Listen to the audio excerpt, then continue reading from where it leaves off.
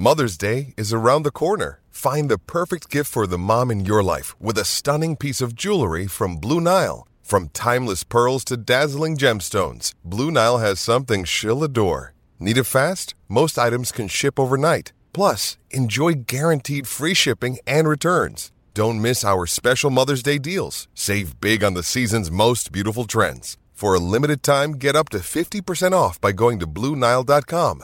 That's BlueNile.com.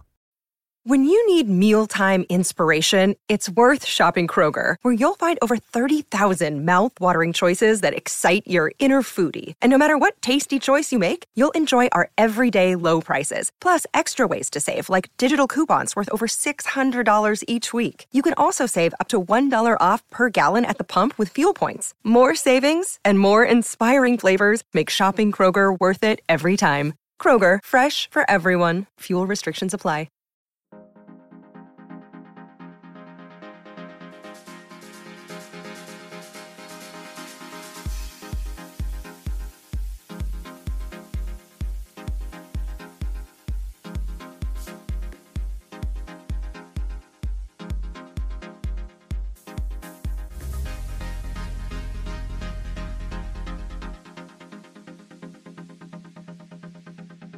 And we're back with another episode of the Lakers Fast Break podcast. It's Gerald Glassford. Come right back at you here from Lakers Fast Break, Pop Culture Cosmos, where we cover the latest news and trends in pop culture each and every week, twice a week, wherever you get your podcast. Plus also as well, Inside Sports Fantasy Football. The guys from the Lakers Fast Break, Joe Soro and the Magic Man, they helped out Chris Sardieri and myself for this weekend in the NFL. So check out their thoughts on the fantasy football scene and their thoughts on maybe some underdogs as well. So go ahead and check out what they have to say at Inside Sports Fantasy Football. Our good friend Joe Soro, hopefully he is on the way here. If not, he's probably working at Simblades, his company, Simblades with a Y.com. Plus also as well, you know, he's chatting it up always as Ox1947 at LakersBall.com. Also as well, our good friend Laker Tom, the number one Lakers blogger that's out there, and Jamie Sweet. I'm trying to get those guys together for a Lakerholic Spotlight again this weekend, so I'm looking forward to going ahead and making sure those guys go back and forth on that. Hopefully they'll talk about what was said maybe earlier today in the press conference for Darvin Ham and Rob Pelinka, which we will cover on this show tomorrow. So we're going to go ahead and talk about that. Plus, the LeBron James minicamp was last weekend in San Diego. We'll go ahead and cover that as well on the show on Friday. But go ahead and check out what they have to say at Lakerholics.com. Plus, our good friends Empire Jeff TV and John McCallion support their YouTube channels. And speaking of YouTube, please go ahead and click on the little Joe Soro on the right-hand corner on your screen if you're watching us on YouTube. That way you're subscribed, and that way you go ahead and get the latest notifications on when we go live with the latest Lakers Fast Break podcast. Well, we continue our NBA observations, and we're closing in on all 30 NBA teams. But you know, we have to go ahead before we finish all them out and actually do one on the current champions of the NBA, the Denver Nuggets, a team that we were just not quite good enough at that point in time, whether it was fatigue by LeBron and AD, whether it was the fact that we just didn't have just enough to go ahead and stop, of course, Murray on defense, and of course, Jokic out there. Be that as it may, a team that were not too far behind last season, just average of 6 points in that playoff series is what we were down to. So you could say it's a sweep. You could say it was a domination. I say it was a close game in pretty much 3 of those 4 games. But here today to go ahead and discuss the future this season for the Denver Nuggets is a good man indeed who's actually been on the show previously, and I welcome him back. Truly cannot thank him enough for spending some time with us today. He will preview the Nuggets season. It is one of the hosts of the Play Caller Sports Talk Show. He also takes care of you on NFL Matchup Madness, NFC Beast podcast, and also the Eagles Elite podcast. So you know he loves his NFL as well. It is Cool McCain, and Cool, great to have you here. You know, obviously you got to go ahead and put that in. That's fine. I think Magic Man is probably going to buy a green screen so he can put 17 world championships behind him next time around. I'm just kidding when I say that, but Cool. Great to have you here, my friend, and just thankful that you're going ahead and just letting us know your thoughts on the season ahead for the Denver Nuggets. Yeah, absolutely, man. Hey, we waited a long time to get here, man. And people have told Yes. me, hey, act like you've been there before. We haven't, so I don't have to act like I've been there before. So No, I'm no, not going. enjoy it. You know what? Enjoy it because we did the same thing and with that partial 2021 season, we were enjoying the fact that we were the world champions for a brief amount of time. We had to hear about the bubble this, bubble that, bubble this, and we still hear it today. So enjoy it while you can. You have a great team as far as what you brought out there. You guys it played well, you guys played hard, and you did deserve to win. And all props to you for that. But my first question before I hand it over to Magic Man, I will ask you this. The repeat is always the toughest thing to do for a team. You had a team that was, for the most part, healthy. You had Murray coming back for his injury, he worked through his injury all season long, looks to be in even better shape here. But you also have a missing component in Bruce Brown and a very, I should say, suspect bench at this point in time. Do you have concerns in regards to a possible repeat for this upcoming season? Well, I love the narrative that we have a suspect bench. One of the things that I think a lot of people need to realize is Christian Brown is there. Christian Brown is a second year player who really, kind of took off in the playoffs later part of the season, became kind of pushed his way into the rotation, Mm-hmm. pushed Bones Highland out of the daggone team because he took his minutes because he played better on the defensive side of the ball. There's other guys that people aren't talking about that are now part of the organization and part of the team. A guy like Justin Holiday, right? You say, "Oh, Justin Holiday, yes, one of Drew Holiday's brothers." These Holiday guys, they play defense, they take the shots that's given to them. He's fine with playing a bench role. He's going to come in if he gets the opportunity, and he's going to play well, right? You look at Colin Gillespie, a rookie that we got coming in. Reggie Jackson came back to the team. Peyton Watson looked really good in the offseason. So there's a lot of other guys like Zeke Najee, Vlado Kankar, who had some minutes last year. So there's a lot of guys there. I think that Reggie Brown gets a lot more. No, excuse me, not Reggie Brown. I think that Reggie not Jackson? Reggie Jackson. Yeah, I mean not Reggie Jackson, but Bruce Brown. Bruce Mm-hmm. Brown gets a lot of the praise for the bench, and I'm not saying that he wasn't a big part of it. I'm not one of those people that once a guy leaves, oh, he didn't help us win. But there are other guys. It will take more than one guy to do what he did because Mm-hmm. then no one else has that much versatility. But he's not worth the money that the Pacers are paying him. I'm sorry. Like he had a great season with us as a bench player. The Pacers overpaid him. If we matched that, we would have been the clowns of the offseason. So there's no way we were going to do that. Appreciate him helping us win a championship. He was a part of it. He'll get his ring, when everybody else gets theirs, and nothing but love to him. I don't blame you. Go get the bag, but you know that with that bag comes a whole lot of responsibilities that you weren't able to do anywhere outside of Denver off the bench. So just saying. I do believe that we're going to get more out of Michael Porter Jr. I think as he gets another year removed from the injuries and he becomes comfortable, if he can stay healthy, which he did last year for the most part, he's going to be comfortable playing. We're going to get a little bit more out of him. Obviously, Aaron Gordon has shown us that he can be him and Michael Porter Jr. together are basically the third guy. They take turns having really great games or being a big part of the team. Michael Porter Jr., if his three is on, he's an important part of those games. He's learned to play some defense and actually go inside sometimes and use his 7'2" arm span to get rebounds and get putbacks with a shot. Glad it finally clicked for him. Of course, Kentavious Caldwell Pope is still there. We lost a couple of vets off the bench, but we still got some guys. And now most of this team has championship experience. So it's going to be a tough fight. A lot of teams have gotten better. We didn't get too much better, but we improved depth. I don't feel like we needed to get better, but we needed more depth that we can actually use. And I think we have that. Injuries aside, I think we have a good chance of repeating.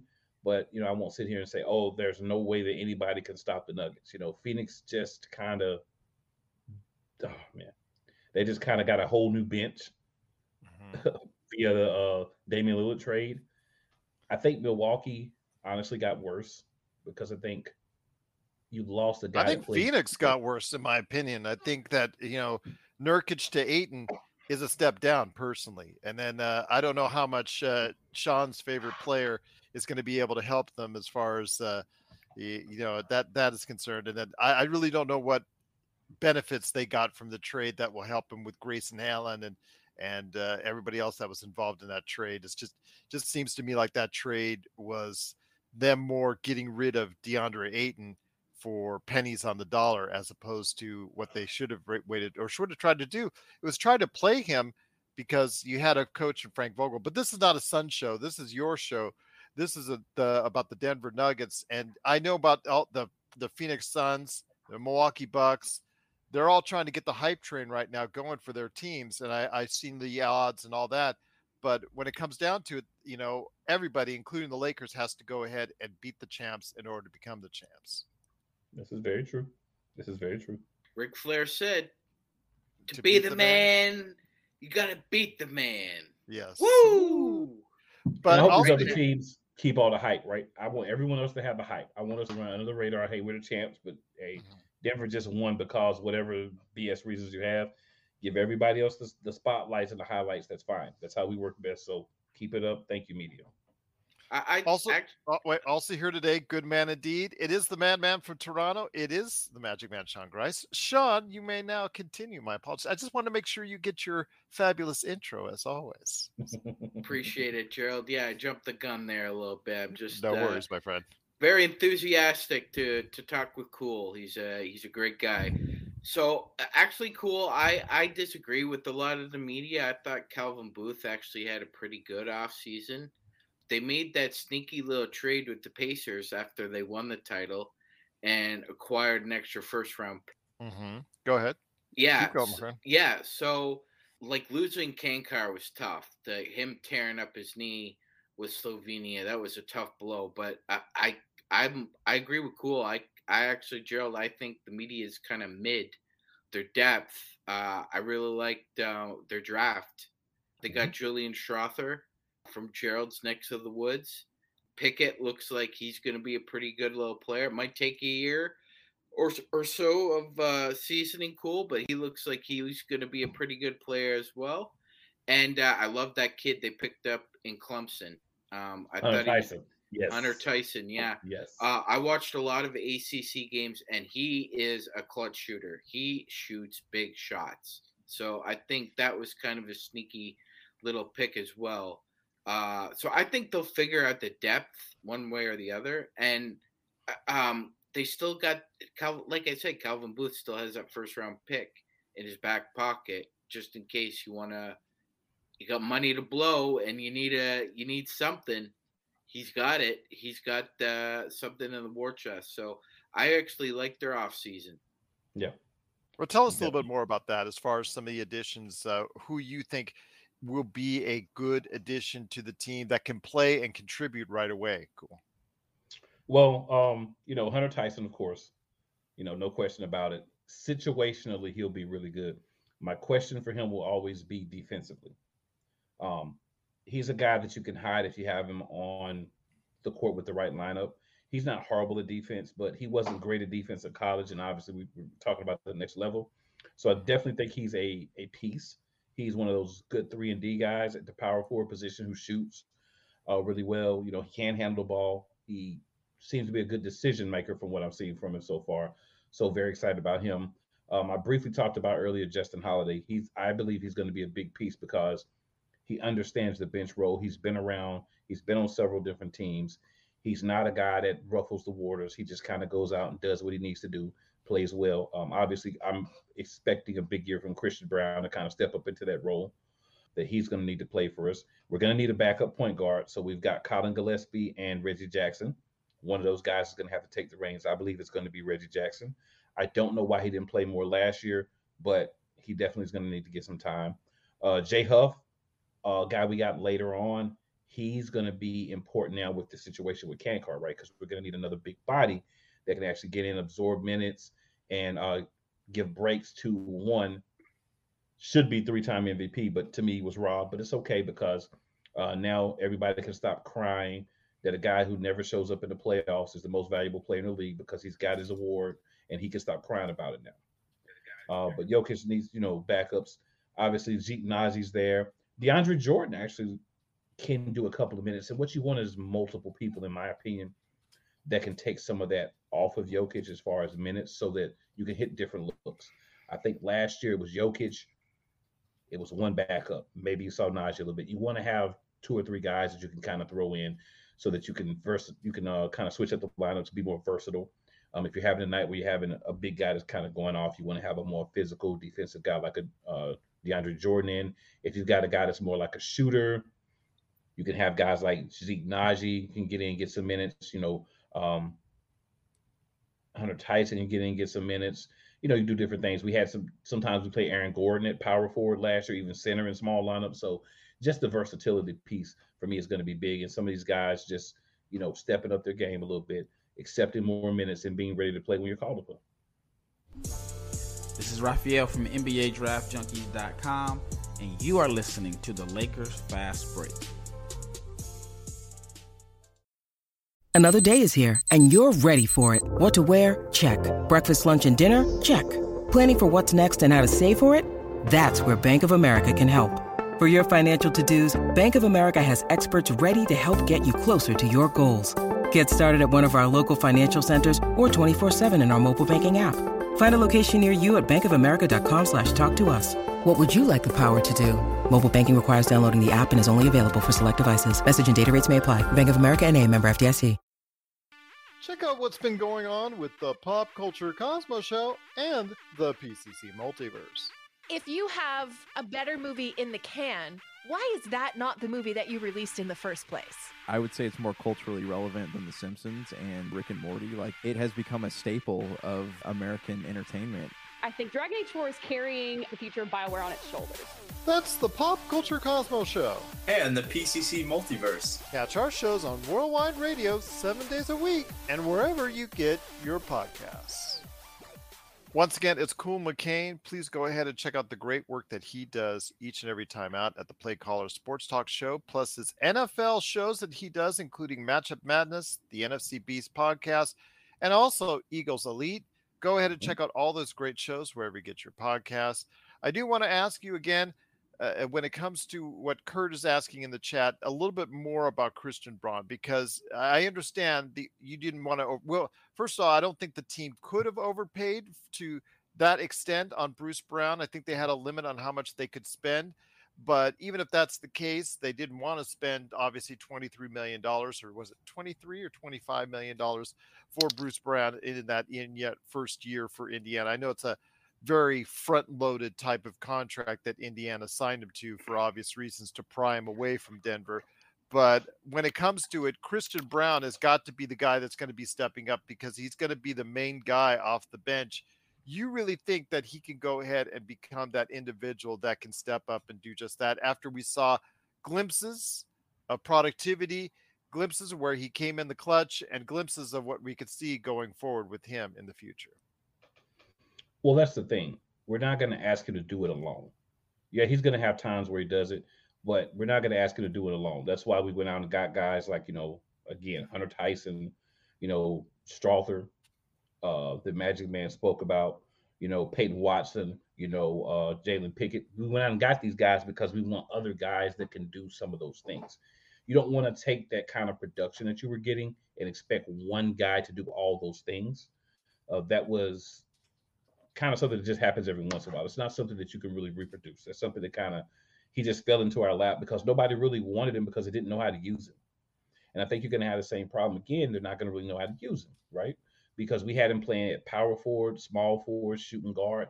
He was a big point guard at times for us. He was able to guard other guards, make it difficult for them with his size. These are a lot of things, and these are not things that Christian Braun is going to be able to duplicate right away. We're not going to ask him to do all those things this year. But what we do want Christian Braun to do is come out and make the big shots and not be scared of the moment. Not worry about the fact that you're a second-year player and that people are now going to be more focused on you because, number one, the guy that was in front of you is gone. And number two, you're more in the limelight now after the playoffs that you had. Just come out, play smart basketball, do what's asked of you, listen, learn, develop behind guys who are there to help you be better, and just play your game. We're not asking you to be Bruce Brown 2.0. We're asking you to be Christian Braun. So I asked Magic Man, you want to go ahead and have more questions for Cool? Because I know I have some in regards to the ability to repeat, because that's always one of the toughest things to do in sports. But Go ahead, my friend. Any more questions for Cool? Yeah, something cool. There's a lot of mysteries in life, and one of them in the NBA for me has always been, it doesn't matter what a team does when you got an MVP, a generational talent. It's just really hard to win those minutes when they're off the floor, and we've seen it with Nikola Jokic now. We've seen it with LeBron. We've seen it with Giannis. Seen it with Steph. Like, it's just something about these guys when they get off the floor, the other team just can't manage. I like the depth that Denver has. So what else do you think that they need to do to try to limit the probability that you're likely going to lose the Jokic minutes when he's sitting on the pine? Well, you have to be very strategic and when you take him off the court. One of the things you don't want to do is you don't want to have a lot of minutes where you have him and Jamal Murray off the court unless Reggie Jackson really steps up. So you want to be able to have a guy where you can spell Jamal Murray at one point, bring him back in, and then take Jokic out and put maybe the small lineup with Gordon in, add a guy like Holiday or Tyson maybe comes in and gets some of those minutes. Maybe Brown gets some of those minutes. You just have to work around it. Yeah. Right. Kind of like what the Lakers had to do with AD and LeBron. You got to stagger those minutes. Yep. You got to stagger and then make sure that the guys who are playing play well together. So you have to look in and say, what's the best 4 guys for me to put around Jamal Murray if Nikola Jokic is not one of them? If that's not, Aaron Gordon can sit too. If that's not, Michael Porter Jr., that he can sit, right? You just have to kind of look at that and say, okay, now for this phase of the game, it's going to be Jamal Murray's team for this 5-10 minutes or whatever. So who does he play the best with outside of Jokic? And that's the guys that you're going to have to get in, even if those are guys that only get those 5 or 10 minutes a game. That's what we're going to have to do a better job of this year. And I was critical of Mike Malone for that last year because I felt like there were times where we didn't put the best lineup in. We just said we're going to take Jokic out and then put X person in, not realizing how that affects everyone else. Jokic is basically your backup point guard, your shooting guard, and your center all in one when he's on the floor. So you have to make sure that you're putting in the right pieces to do the things that he does. And that's not one player. Again, it's not going to be one player, but the right group in so that doesn't affect how they play. Once again, it is Cool McCain. Please go ahead and check out the great work that he does today at Play Caller Sports Talk. Also saw Matchup Madness, NFC Beast, and Eagles Elite Podcasts. Go ahead and check them out today wherever you get your podcasts. Cool. When it comes to repeating, again, it's the hardest thing to do in sports, in my opinion. Obviously, trying to go ahead and find that same success. A lot of that rides not only on Nikola Jokic himself, but also the starting 5. I think this group, this team, relies more on its starting 5 than any other team in the NBA. So health has got to be a key. I think that when it comes down to it, you're depending a lot on Murray. Hopefully he's all the way back. It looks like he's all the way back. Looks like he's in great shape now. Michael Porter Jr., you got to hope that now that he's got those back issues behind him. And Aaron Gordon has played so well. He upped his game and found a new role better than he ever did in Orlando. He found what he needed to do. He fit right into what you guys did offensively and defensively. Trying to find that magic again is going to be very difficult, especially on a health consideration, because again, you had all 5 of those players relatively healthy for the entire season. Are you expecting that to happen one more time? I think it can. What we saw last year was strategically guys, sitting out a couple of games. So we did load manage, just not to the level some other teams did. But we realized, a guy like Jamal Murray, if it's a back-to-back game, you don't need to play both of those games. There were a couple of games where Jokic sat out. There were games where Michael Porter Jr. didn't play. They did a good job of saying, the guys who have had some injury history, let's try to limit the amount of minutes that they're playing, and also let's try to limit the amount of games that they're playing. One thing I want to touch on is Aaron Gordon, over the 2 years that Murray and Porter were hurt, was the second best player on the Denver Nuggets. And his growth is because he had those opportunities. He was able to get more minutes. He was able to say, okay, I feel like Orlando, Aaron Gordon, almost, the fact that the ball's coming to me And you even saw it in our championship run. There are a lot of times where Aaron Gordon made big plays. There are a lot of times where he made big shots, where he had big games as well. So he understands that he has that freedom in Denver. Hey, if you feel like you can pull it, pull a 3-minute. If you miss it, make up for it. He's great on the defensive end. This is a guy who can guard point guards through centers. This guy can guard any position. You can put him on a guy like LeBron James. You can put him on a guy like Kevin Durant. You can put him on, you name a star and he can guard him. And I'm not saying he's going to shut them down where they're not going to get any points. You don't shut stars down. You just limit the points that they get when you guard them. And he's a guy that can do that for a versatile amount of players in the league. He's a very versatile defender as well.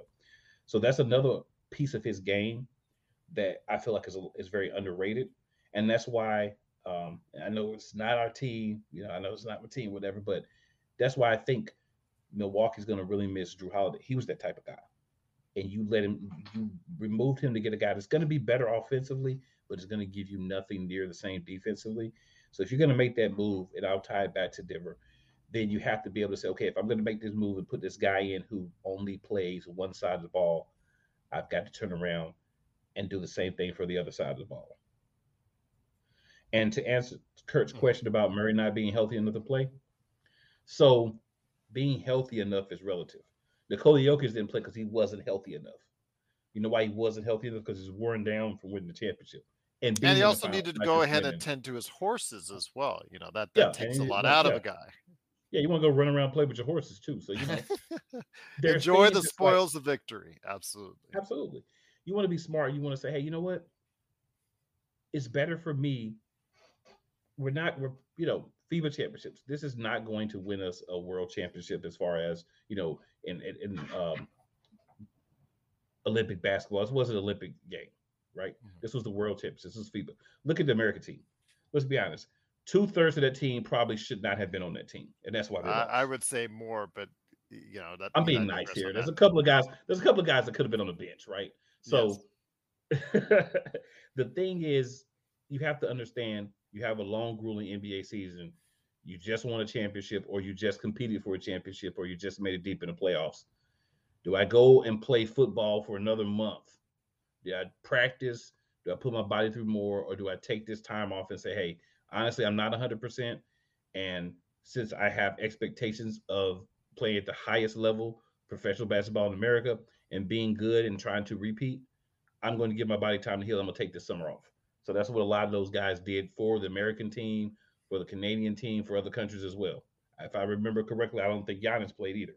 So a lot of these guys from different countries say, you know what, man, I'm taking this time off. And that's the right move to make.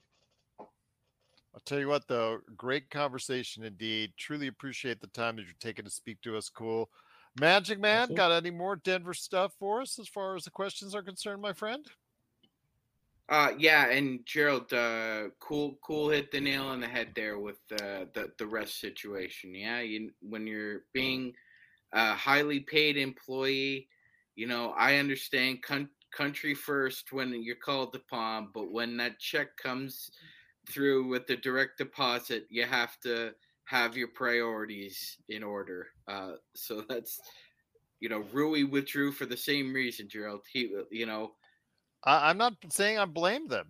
This is the World Cup, and it is not the highest of priorities to players, and I get that. So I understand Absolutely. that.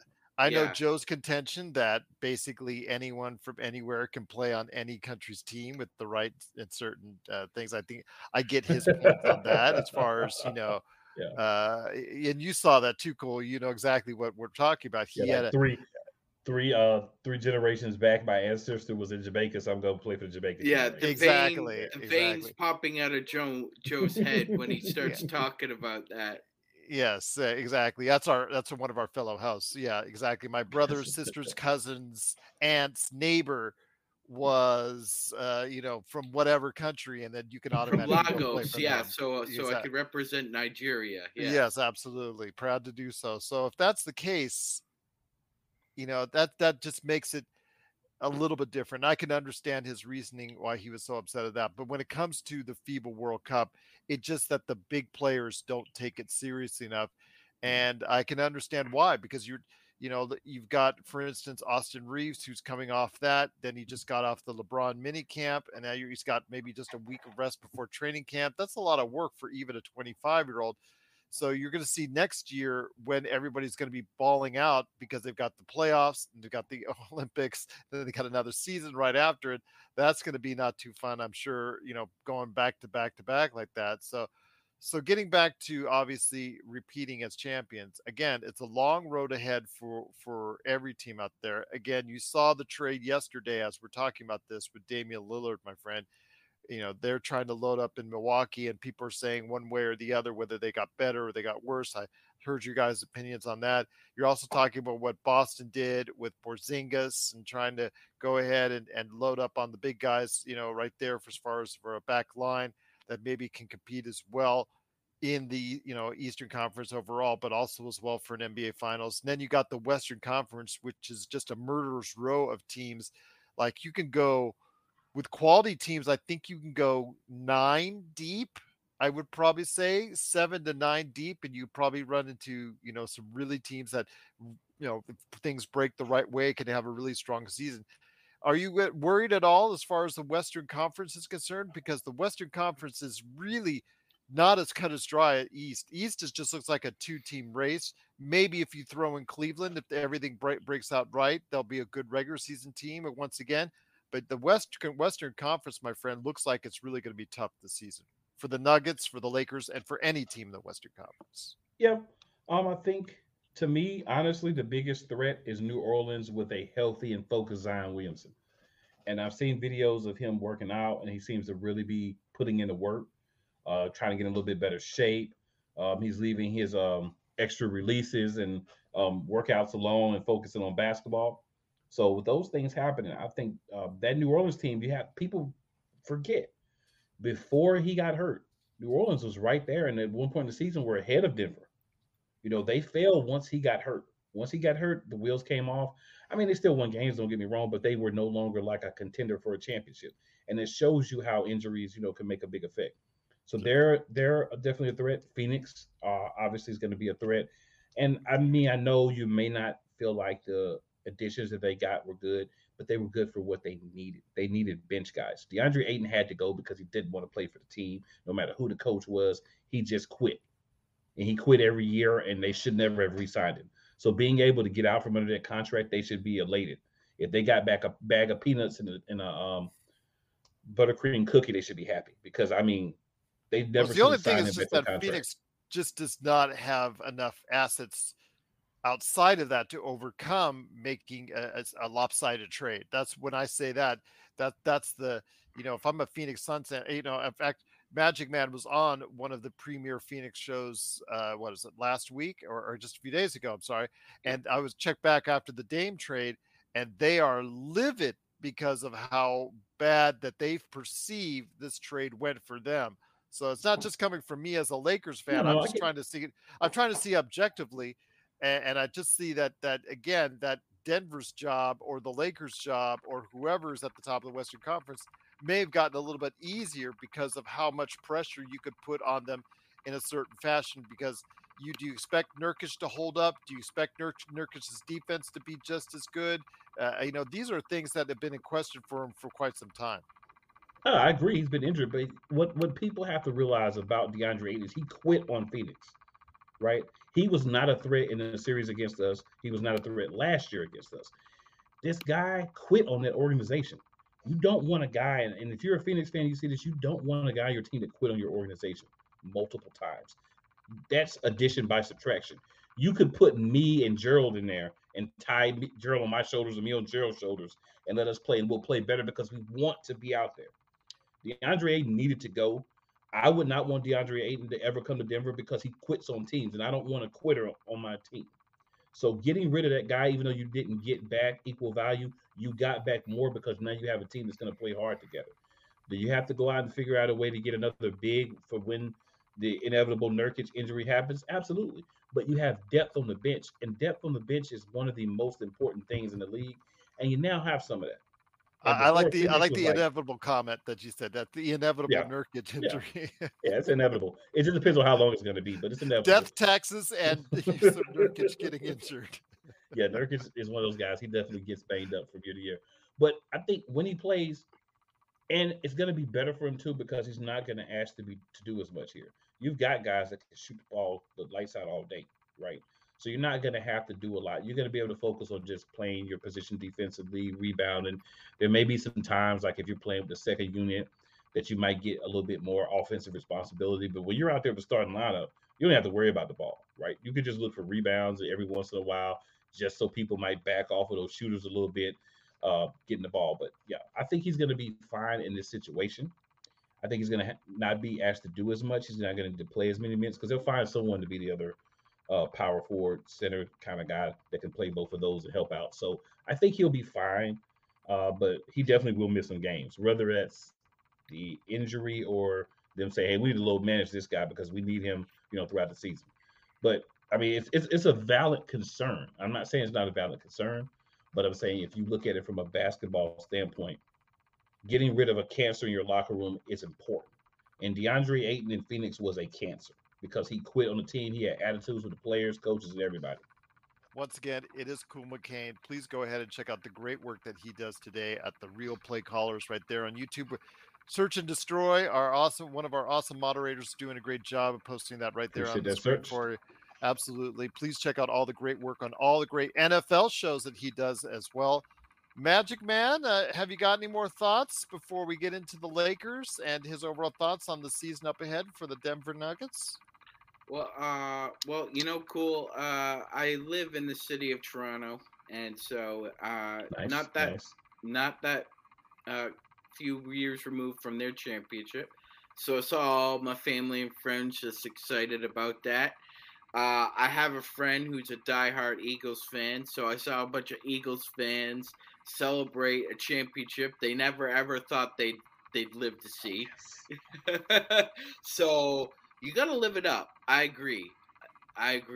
From a Lakers fan, and really, like you said, from all 29 other fan bases, I mean, you got to live it up. There's only one at the end of the year. You only win. There's only one team that wins the last game, and there's one team that loses the last game. And Denver won. You get the spoils of victory, brother. And but like I remember when Nick Saban, they were asking him after his second championship in Alabama. He said, "There's just something about being the hunted than the hunter. It's a different mindset." And they asked him for an explanation. He said, "I don't have one for you. I think it's psychological, to be honest with you." So there's obviously a burning desire from those guys to want to repeat, and that can go a long way. Like sometimes, like guts is enough. So I think even if depth may be an issue, like you said, they still got the belief in themselves, and they proved it. Mm-hmm. So you can never knock that out of them. Yeah, and I just want to say, Magic Man, all of the people that that are Eagles fans are automatically good people. That's just how it works. And Philly fans are some of the nicest fans that are out there, especially when you go to live games, especially if the Eagles fans, as you say, if you're Santa Claus, absolutely, you're just totally safe when you go in that type of environment. I mean, I'm completely 1,000% safe when I go to Eagles games. I get treated great. I got somebody brought me some fries. You know what I'm saying? Somebody was like, "Hey man, there's like 2 beers left. You want a beer?" I was like, "Well, I'm not drinking or whatever." So they bought me a soda. Somebody else bought me a cotton candy. So I mean, Eagles fans treat me great. I mean, so I can only live off my experiences. It may have something to do with the fact that I was covered in Eagles gear from head to toe, but that's really neither here nor there. I'm just saying Eagles fans can be nice. They're very nice to me. Like all over the city of Philadelphia when I visit, I get treated great. I was in another life. I was a security guard, Kool, and I was talking to a businessman from the city of Philadelphia, and he told me that in downtown Philadelphia, there's something called the lawn chairs. Mm-hmm.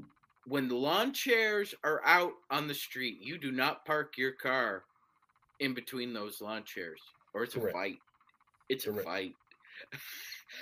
That's when I couldn't believe it until I saw it. Me and my friend walking down the street, the lawn chairs. So They would, Kurt. They would, Kurt. it is the city of brotherly love when you're wearing the right colors, Gerald. Hey, if you're a brother, it's brotherly love. Now, if you're an outsider, you're the enemy. I mean, well, let me ask you this though. Kobe, who's so much a part of our culture in the Lakers world, it was emanated from there. And at one time, after he then came out of high school, started playing for the Lakers, he was pretty much persona non grata in the Philadelphia area after a little while. But obviously, like the rest of the world, they've come to embrace him and love him. Talk about that relationship a little bit as far as Kobe's concerned, because again, it wasn't always the greatest, between him and Philadelphia.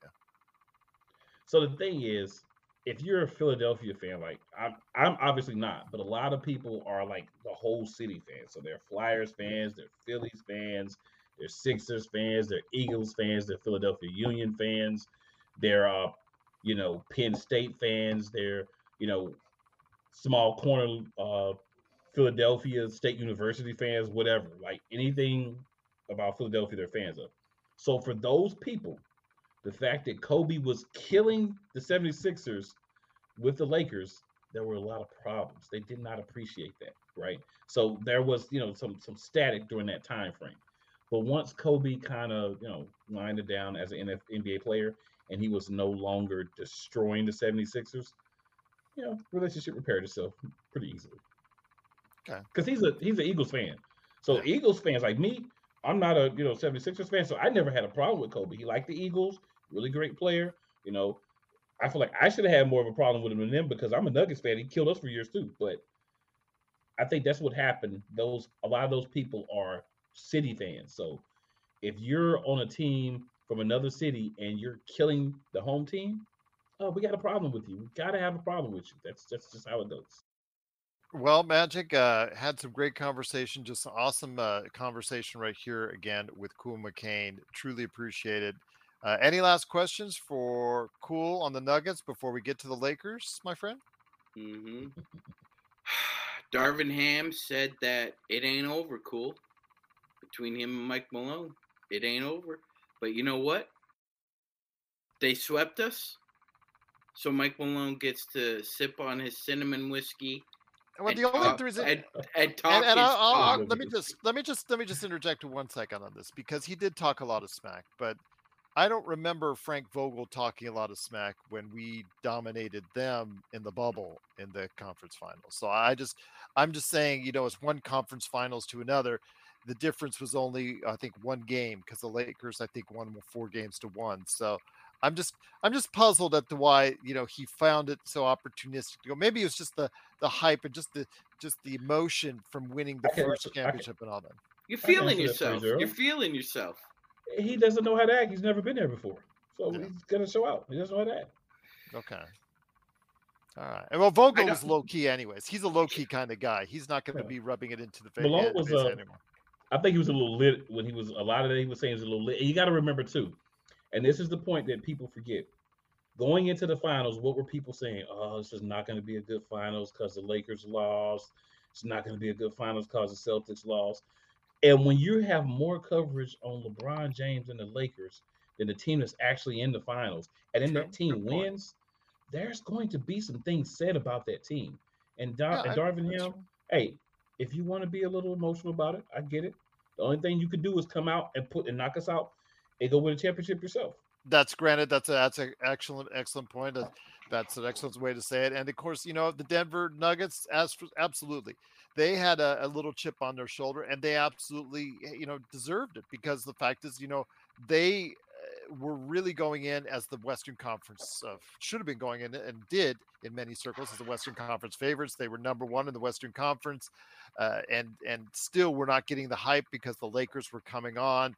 And of course, the media, take this show aside, does favor the New York and LA markets whenever they possibly can. And obviously with the story of the Lakers, because they know it earns more ratings, money, et cetera, because that's just the way the NBA seems to work at times. So I get it. And I can understand his emotion on that very fact. But, I think just again, you guys got to stay healthy, especially your starting five. If you can do that, Yeah. obviously a very good chance to repeat is in order for you guys.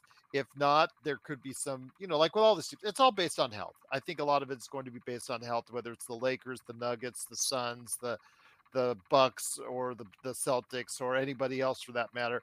Really having a good season right now in the league, I think is based on health. But where do you see the Nuggets finishing up this season? Do you see them with another repeat in order, my friend? Oh, absolutely. Absolutely. With a repeat, a difficult one. Don't get me wrong. Not walking over people, not just, hey, whatever, but a difficult one. But I mean, you look at it, you've got a lot of guys on reasonable contracts. As some of these younger guys start to sin and play better, some of these guys that, are on our bench that may get an opportunity this year and play, every year, you're the best team, you lose pieces. We got lucky that it was only really one major piece that we lost. I mean, if you want to count, what's my man's name that went to the Rockets? Uncle Jeff. Jeff Green. Count Jeff Green, Uncle Jeff as a major piece. I wouldn't be upset with you either because he was a major piece off the bench as well. But again, guys were learning behind him. Guys were on the team. Guys were saying, you know what? Let me get a chance. But we win again, and I believe when we are, we're going to see more people leaving, right? We're going to see a guy like Reggie Jackson go out and probably get a much better deal somewhere else. We're going to see other people do things that are going to make you be like, man. I mean, and you can't match all these contracts. So you're going to lose some of those guys that might have came to us on small contracts, mid-level acceptance, things like that. Mm-hmm. And then they have an opportunity to go out and get a nice payday. They're going to do it, and they should. So I think this is the year to try to slide that other one in there because next couple of years, some decisions may have to be made on some people. We're signaling the ref for a quick timeout, but we'll be back with more of the Lakers Fast Break podcast.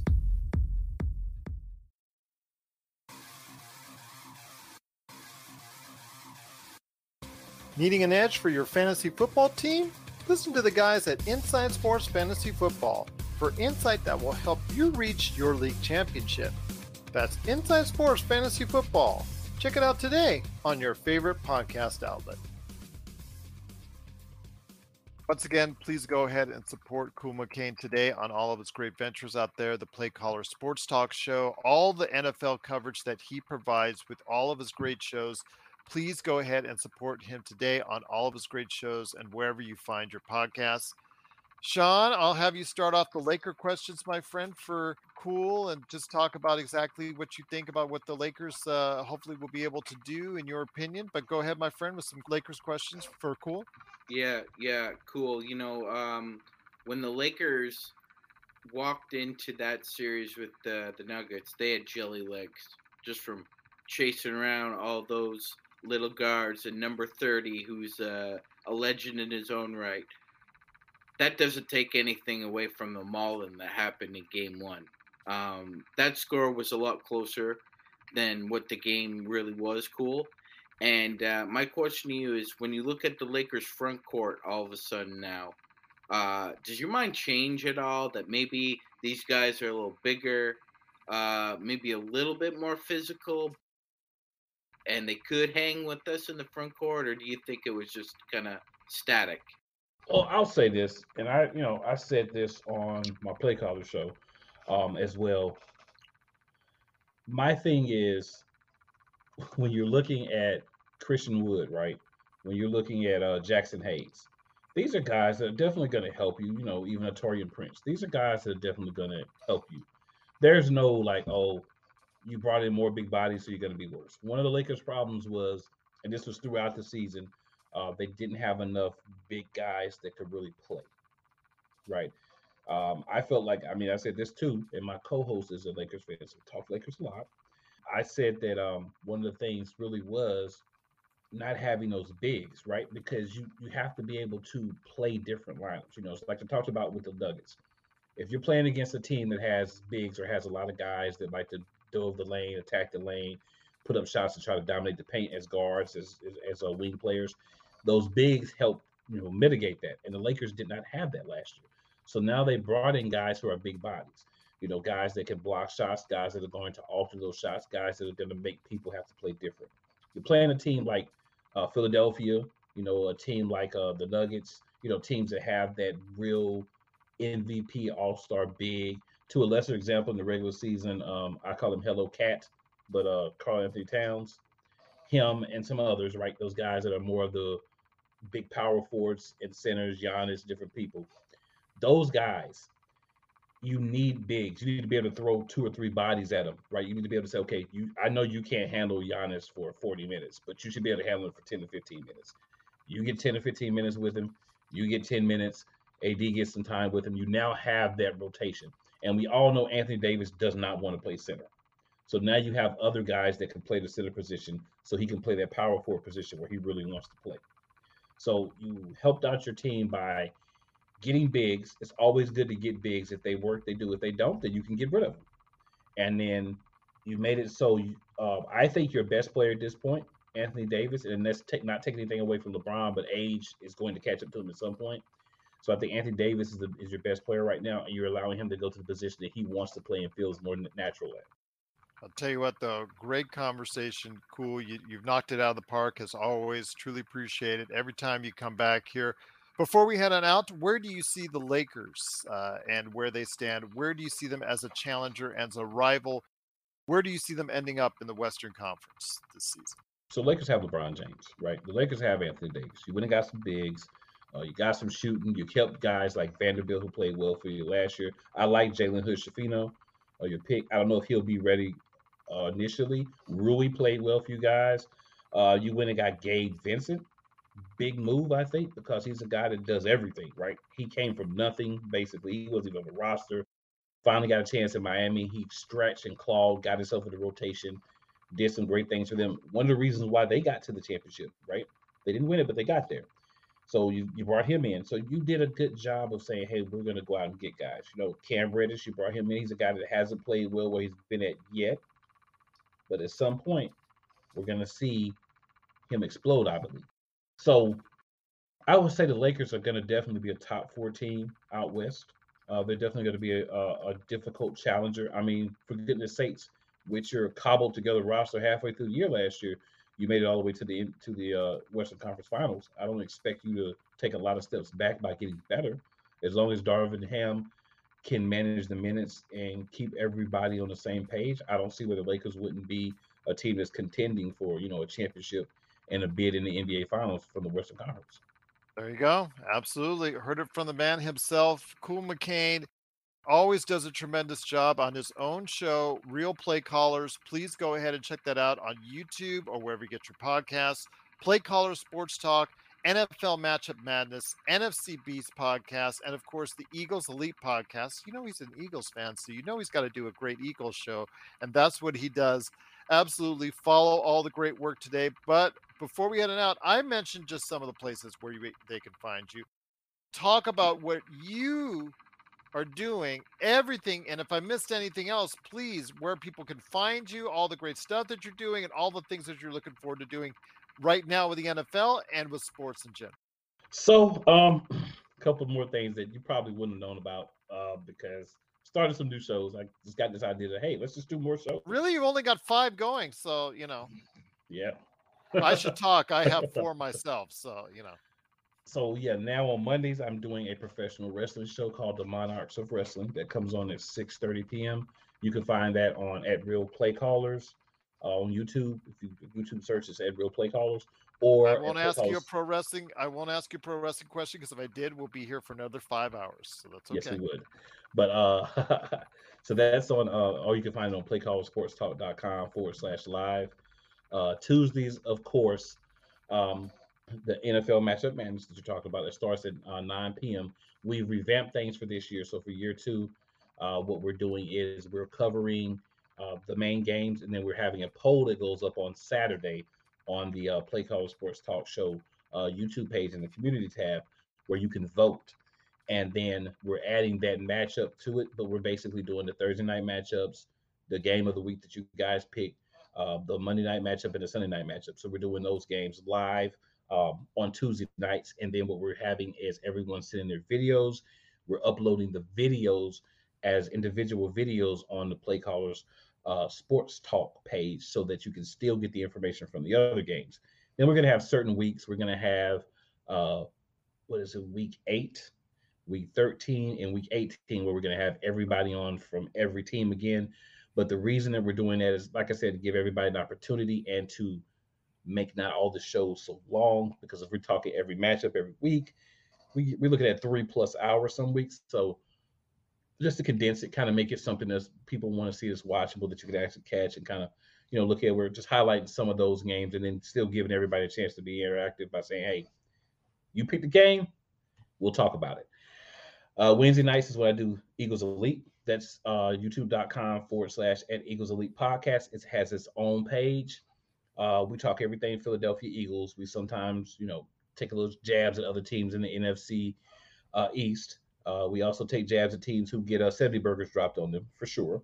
And just have a good time, have fun, man. Talk about everything Eagles. We have people come on from other teams that we're reaching out to and kind of building relationships with for the teams that we play, and just having them come on and they give an honest chance to give their side of what they think is going to happen. We don't do the whole, there's no way that's going to happen, you're crazy. We don't do any of those. It's just, hey, you come on, tell us what you think. We're going to tell you what we think. And then the games are going to happen and we're going to know who's right. And then we're going to come back the next week and tell you that you were wrong and we were right. In most cases. Sometimes we're wrong. It happens. So, I will ask you this because this came up from our audience. Sure. And put on top 3. I'm going to say, what is your Mount Rushmore of pro wrestling? So this is a difficult question because Mount Rushmore only gives you 4 spots. I need Mount Rushmore to increase to about 6, 7, and then I can be happy. But for me, I cannot have a Mount Rushmore and not have The Rock, right? Like, I can't. Some people may say, oh, he wasn't ever the best or whatever. I don't care. There's nobody on the microphone that electrified a crowd like The Rock. So The Rock has to be on your Mount Rushmore.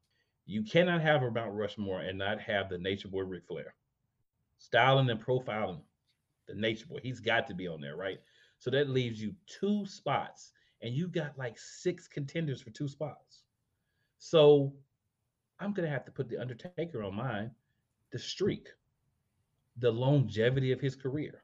You've got to put The Undertaker, right? And then the 4th guy that you have to put is Stone Cold Steve Austin. So that has to be my Mount Rushmore. Now, are there other guys I would like to put? Yeah, but I don't have enough spots. Fair enough, as is. Absolutely.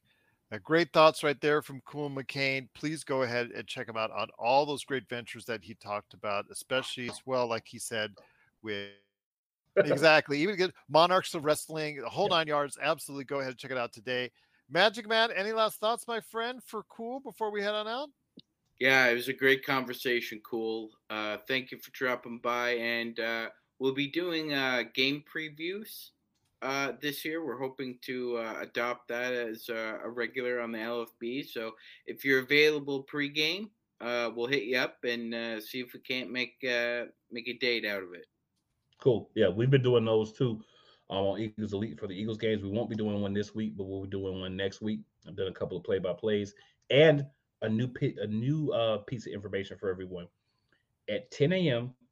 on Friday mornings on WDJYFM.com, we have the real Play Callers. Well, excuse me, it's called Play Callers Sports Talk show that we do there on 10 a.m. You can find it on WDJYFM.com.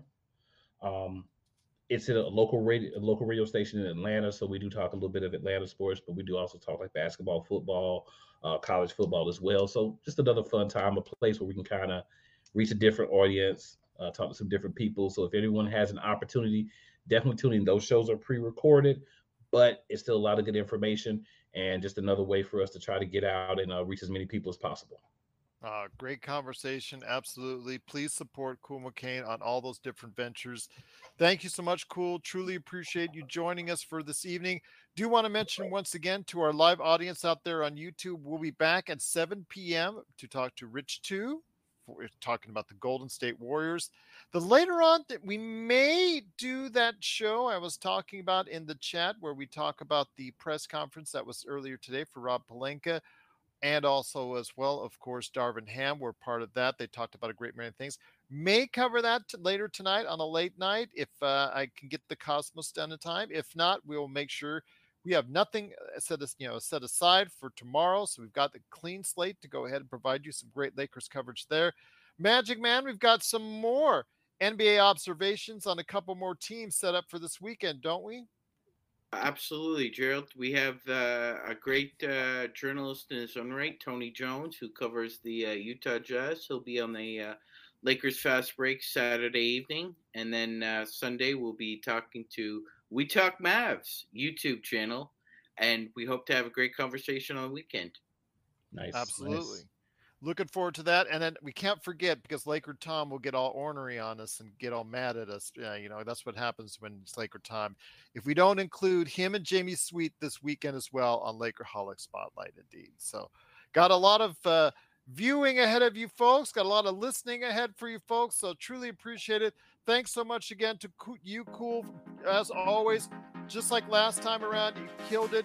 Hopefully we can bring you on for one of our pre-games during the course of the season to talk, give us an update of what's going on with the Nuggets. Would look forward to doing that as well. Truly appreciate all your time, and everybody out there, especially the best Lakers chat room that's out there and the best Lakers show that's out there can be found only right here at the Lakers Fast Break Podcast.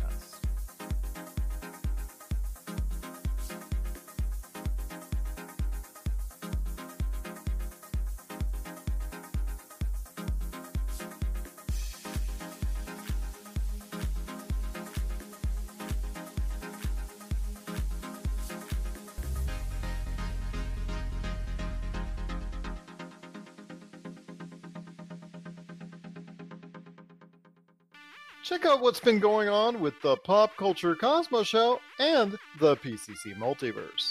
Bring me all of the Star Trek all of the time, and I will be an incredibly happy girl. Even if it's terrible. It's like pizza. Bad pizza is still pretty good because it's pizza. Bad Star Trek is still pretty good because it's still Star Trek. That's the way that I look at it. Just let it sit in the refrigerator for a day and be cold. That's it. Yep. That's the Pop Culture Cosmos Show. And the PCC Multiverse. Catch our shows on Worldwide Radio 7 days a week and wherever you get your podcasts.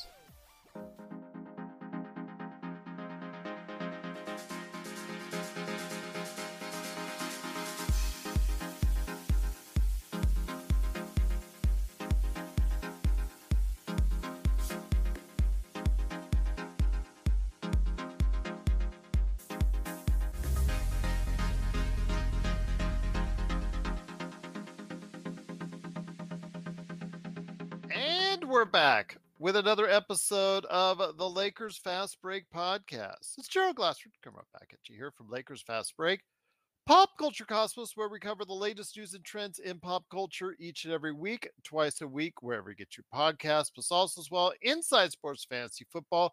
Please go ahead and check out our latest episode because the guys from the Lakers Fast Break, Magic Man Sean Grice and Joe Soro, they stopped by to go ahead and give their thoughts on Week 4 in the NFL for fantasy football owners out there. So go ahead and check that out today. Also, as well, speaking of Joe Soro, he is Ox1947 at LakersBall.com. Go ahead and support him there on that chat place extraordinaire for Lakers fans. Also, he has a company. You need to go ahead and check it out. He owns Simblades. Simblades with a Y.com. Also, as well, a big surprise for me just before we got on the air. We got an arrival of Laker Tom, the #1 Lakers blogger that's out there. Go ahead and check out what work he's doing today on his own Medium column, or, of course, Lakerholics.com. Go ahead and check out what he's doing. Crazy trades, lineups, even more. Go ahead and check it out today. Plus, Lakerholics Spotlight this weekend. Go ahead and check it out as well, along with his good friend and compadre, the master of 5 things, Jamie Sweet at Lakerholics.com. Empire Jeff TV and the John McCanlian channel, support them on YouTube each and every time out. They're great channels indeed. Empire Jeff has been covering the latest news and notes in the NBA, including the Damian Lillard trade. He had a great conversation last night, so check that out. Plus, also as well, speaking of subscribing, as you should to those great channels, please click on the little Joe Soro with the beady eyes right next to Laker Tom on the right-hand corner of your screen. If you're watching on YouTube, that way, if you click it, you're subscribed. Hey, yay, you're a subscriber. and you'll go ahead and get the latest notifications on when we go live with the latest Lakers Fast Break podcast. Well, we're coming down to the home stretch, everyone, on our tour of NBA teams. Our team previews of all 30 NBA teams is coming to a close here. We're down to our final few. And of course, we can't have an NBA team preview without one of our awesome rivals. Just such a great time as far as in recent years that we've had some great battles, including last season in the playoffs. It is the Golden State Warriors, and the Golden State Warriors also coming off a recent championship run of their own, just like the Lakers. There's questions on age. There's questions on roster fit. There's questions all about with the Warriors, just like there is the Lakers, and where they fit in the Western Conference. And here today to talk about that, and also his thoughts on the Los Angeles Lakers as well.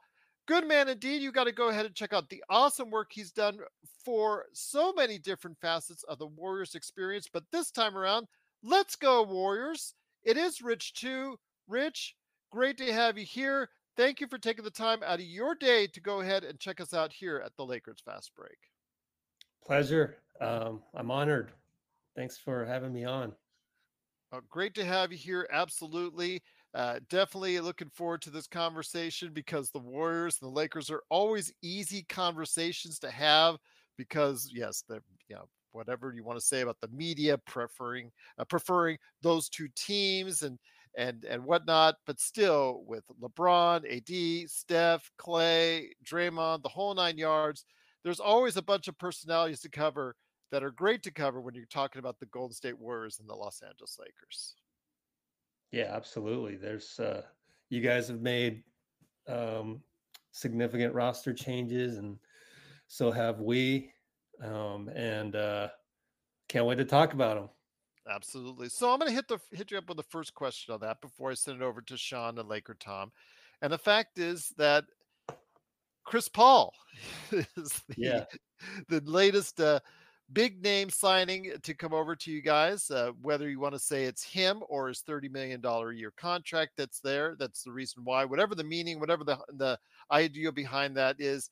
He's also been very insistent on that he's a starter. I guess the conversations with Steve Kerr has been trying to avoid the obvious elephant in the room as far as who is the starting five, because you can't put 6 players on the floor at the same time. Right. Your thoughts on this, my friend, as Chris Paul as an addition, and can he be a good fit for this team?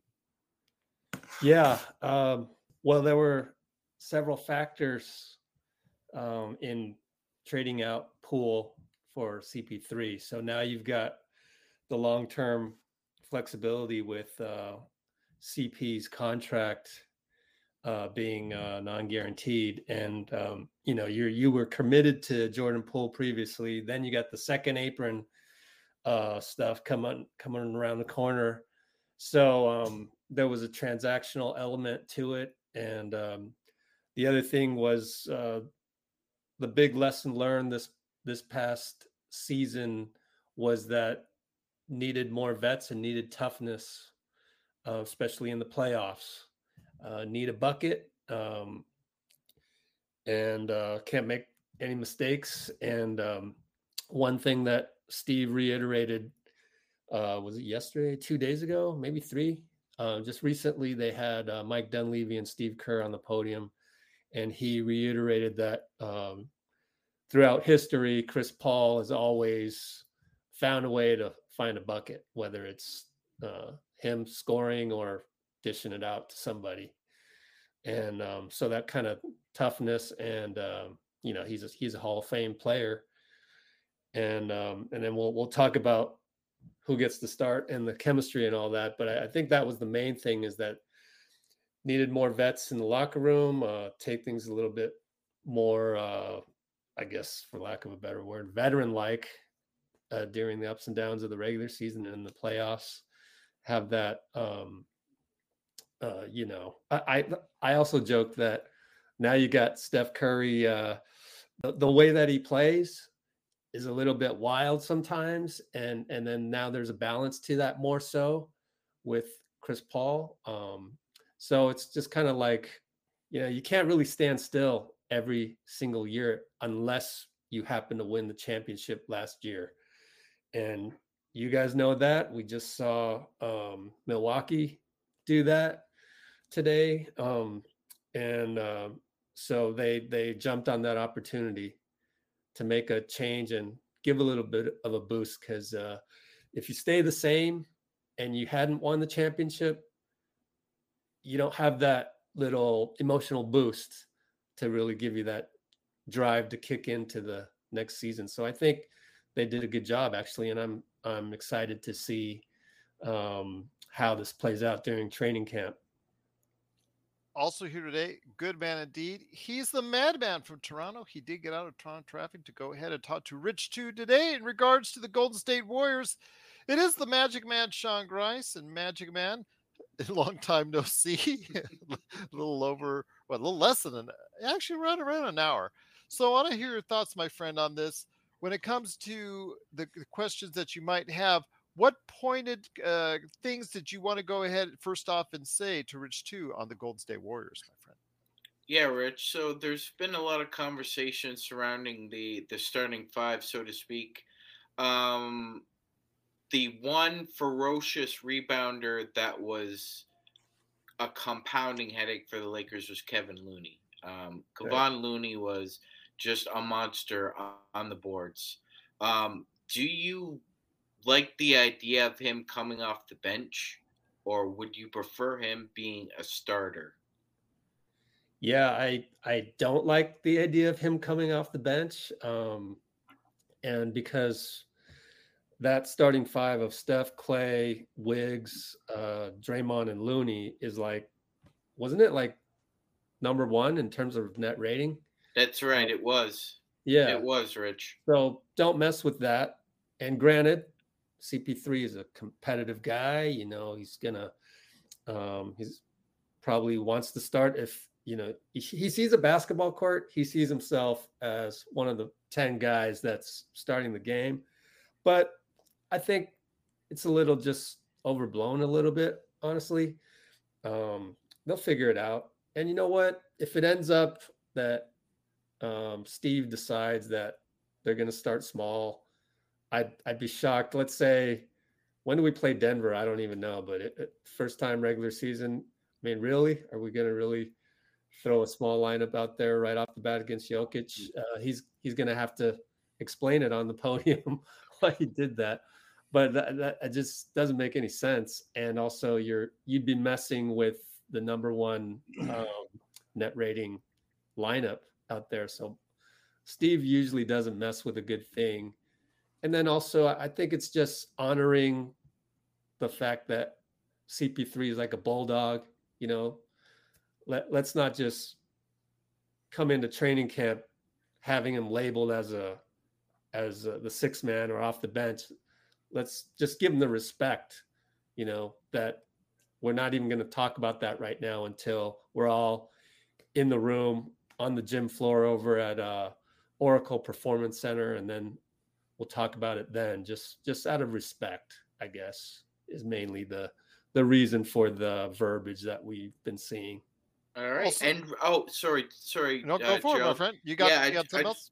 I just wanted to let everybody know. So the Warriors and Nuggets first meet November 8th. That's early on. And then their second meeting at the end of 2023 is Christmas Day. Ooh, nice. Yep. Well, there you go, indeed. Also here today, good man indeed. Thank you, Sean, for that, by the way. It is Laker Tom, the number one Lakers blogger that's out there, Lakerholics.com. Laker Tom is here. I got you on a later this evening type deal, which is rare for us, which is always greatly appreciated. Your thoughts, my friend, as Rich 2 is here to talk about the Warriors. Well, it's kind of funny listening to Rich talk about how the Warriors basically decided that they needed more veterans in the locker room. Yeah.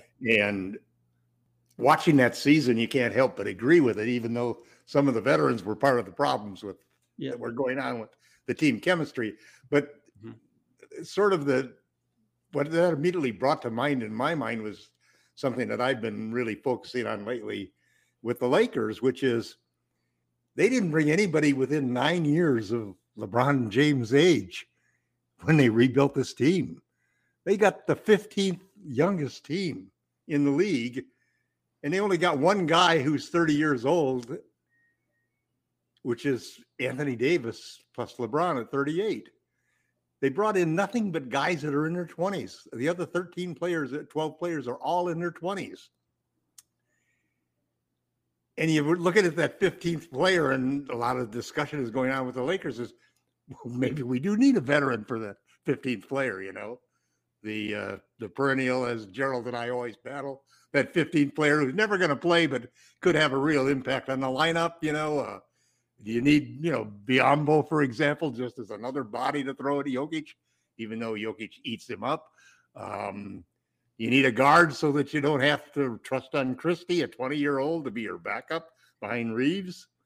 And then there's the perennial, you know, what happens with D'Angelo at the midseason? You know, is he really going to be gone? He's going to start now. They just announced that, you know. No competition for starting point guard. It's just that fifth spot that'll be up for grabs. So I don't know. I'm kind of interested in what you think about this whole. The Lakers have obviously bet that their brand, their development, player development orientation of their coaching staff, their drafting, everything is geared toward getting guys who aren't yet at their prime and either trading for them or drafting them and developing a very young team. And they're hoping that that's a winning thing. Right now, they're probably the sixth best team in the league, maybe seventh, the way that, you know, some of the trades are going. But their hope is that by the end of the year, with the development skills of their coaching staff, the quality of the talent of the young players. Right, Tom. So how do you think this relates to the Warriors and Rich? Well, I wanted to see what Rich thought about it because it's a totally different direction than what the Warriors did. The Warriors wanted to get more veterans in the locker room and so forth, and the Lakers went the totally opposite direction.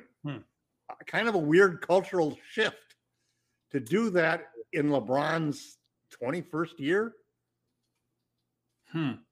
Well, I think I would have expected him to do what the Warriors did. Yeah, there might be some salary cap considerations in terms of you had to pay to keep Austin, right? I don't follow the Lakers salary cap situation as closely as I do the Warriors, obviously. Yeah. And then I was just talking to my friend Mark, who I always changed compared to you guys. Yeah, I know. Yeah, our salary cap table is nuts. 400 million. I mean, yeah. And then you guys paid Vando, which I thought was interesting, and I had a discussion with him on that. I mean, it's 12, 13 million a year, right? I mean, it's like not the forefront of conversations for anybody, but I was just curious as to how because wings in the NBA are important, right? And but then Vando doesn't shoot the three as well, and so but he's awesome on defense. So like they're sort of setting the market on that type of player. They want a trading chip that has some value. That there, yeah, $5 million was nothing for him for $4 million too, I think. So now he's got a nice size chip. It's a little bit under the MLE, so it's. But Rich, I think that you're right. I think at the end of the day, I think. By the way, I agreed with your synopsis there about why Kevon Looney should start. I agree 100%. Yeah. I think they'll eventually just figure it out though. Chris is a really smart basketball player, and if you theoretically did have him in the starting lineup, I might argue that might be the most intelligent starting five that you have ever. In NBA. Yeah, but everybody argues it doesn't matter who starts, it's who finishes the game. And Chris would be better for finishing the game probably. Yeah. And fresh, that you don't wear him out by starting him. Right. When you said that, Laker Tom, I was thinking if Clay was having the same game 6 again, then you'd sub out Clay and Chris Paul if he was having that same game 6 against you guys, right? Yep. So now you have that option to do that if necessary. So that. Well, it's also two matchup. I've always loved Chris. Chris is just hell on teams that do drop coverage. Yeah, he just eats it up. It's just so bad. It's just you get so tired of it, because he can get to the spot he wants, and you know, and if he gets you on your hip and puts you in jail, you know, it's an easy floater. And you know, it's got to be frustrating for our centers. You know, I like it when, I mean, that's the one thing that I like that Ham has done on our defense is when the big games are on the line, AD comes out, you know, and challenges. He doesn't sit back there and make sure he's the lowest man in the post. The Warriors are a weird team because they can play when Looney is playing great. They're a hell of a couple of big guys to deal with on that team, and yet they play this small ball stuff, which I think the Lakers. I'm really glad. I think everybody on our crew is glad the Lakers are moving away from having nothing but a bunch of small guards. We're so tired of being no wings and having guys shoot jumpers over us in the mid range over and over, you know, and floaters because we play drop coverage, but we won't switch everything, which is what we should do just to help the drop coverage. But the Warriors basically, everywhere I look, the Warriors are ranked above the Lakers as to having better odds of winning the championship this year. And I don't see that flip myself. I think the Lakers. Well, let me ask Rich this then. Why do you think that is? Why do you think that there's still, even though we saw the results from the playoffs, why do you still think that in many circles, the Warriors are still picked ahead of the Lakers at this point in time? I think it's respect for the Warriors. Okay, yeah, there's that. And then, you know, I mean, hey, you got three guys that have won more championships than any other trio running around. Let's hear from Rich on this, though. I was just about to say that it could be CP3's kind of brand name towards those odds makers. But usually I don't really pay attention to that stuff because it kind of ruins the actual experience of going through the season. You know, but I'm sure a lot of people care about that though, because, you know, we're in a gambling environment and stuff. So it is, while I say that it's not important, it is also important at the same time. But that would be my guess as to why the Warriors might have better odds. But we'll see. Like, we don't really know, right? All the things that Laker Tom was just talking about with CP3, it was like, that was the first time that I've had to sit down really. And, you know, it's been the summertime, so I've got other stuff that I got to take care of. But the first time that I've actually sat there thinking, okay, well, CP3 in a Warriors uniform, what would that look like? Envisioning that. I hadn't done that yet. And Laker Tom put that. And listen, you know, guys always tell me, because I'm a person who really cares who starts. I was as a player. I was as a coach. You weren't Frank Ramsey, Tom. You know, Frank I mean, Ramsey for the Boston Celtics. It matters to players, man. When you just say it, there's a few rare players where it doesn't. But generally speaking, man, you want to start at every level. That's how you measure how you are as a player. You know, I'm best in the playground. I'm now best in the league. Now I'm best at this. Then you find out when you're not the best, you know, and you get it taken to you. So the Lakers basically have so many question marks on their team, and so do the Warriors. And when you look at every one of these teams now, even when you look at the Bucks with Giannis and Dame, you got one guy who can't shoot, and you got another guy who can't defend. I mean, there's all these combinations. There's nobody that doesn't have flaws, man. And it's going to come down to who has the best team, the most versatility to be able to, for everybody who's in their path, figure out how they're going to beat them. You know, the big teams, the small teams, the fast teams, the slow teams, the good defenders, the bad defenders. One of the strengths I think the Lakers have two strengths that I think will make them they're a number 6 team now, will get them up to be 1 or 2 by the end of the year. And that's basically their diversity and their depth and their youth. That's 3 things. This is Raphael from NBADraftJunkies.com, and you are listening to the Lakers Fast Break. Check out what's been going on with the Pop Culture Cosmos Show and the PCC Multiverse. People are just losing their minds trying to consume Marvel products right now, and I don't blame them. This is some of the best entertainment you can get on TV and big screen right now. If something's going to be successful or not, they look at the mentions, they look at the likes, they look at the retweets and the tweets and the subtweets and the tweets, and they look at all of that to say, okay, this is actually going to garner a lot of attention. Is it going to be enough, though? I think the fish out of water syndrome might be enough for somebody like us, because it's going to be hilarious to watch two stoner kids we saw barely make it through high school now live in a society that they fully don't understand because they've been stuck in a decade and never came out of it. Facebook stars, not ninja stars, okay? I know how some people take things literally, so don't throw ninja stars at us, but like the Facebook stars. Click on those. That's what we want. That's the Pop Culture Cosmos Show. And the PCC Multiverse. Catch our shows on Worldwide Radio 7 days a week and wherever you get your podcasts. Well, let me go ahead and bring Laker Nick into the conversation. Laker Nick, great to have you here, my friend. Also a great appearance to see you this late in the evening as well. Great to have you as always. Any questions for Rich True out there as far as Rich 2 from Let's Go Warriors and a whole bunch of stuff that he's done before with the Warriors experience. But Rich 2 for the Let's Go Warriors is here. What questions did you have for him, Laker Nick? Yeah, thanks, Gerald, and salute Tom, Magic Man, and it's great to speak with you, Rich. Rich, I actually, to focus the conversation on a couple of specific players on the Warriors roster, I am always been interested and intrigued by Jonathan Kuminga and Moody. And I saw a stat actually earlier this week that there's only 3 players that have been with the same team since the 2012-2013 season, and that's obviously Steph Curry, Klay Thompson, and Draymond Green. Mm-hmm. And obviously with the inclusion of players like Kuminga and Moody, I know that their play has been sporadic, maybe at times unsatisfactory. But do you actually see those 2 players as part of the Warriors' future? How do you see those players fitting in the coming season?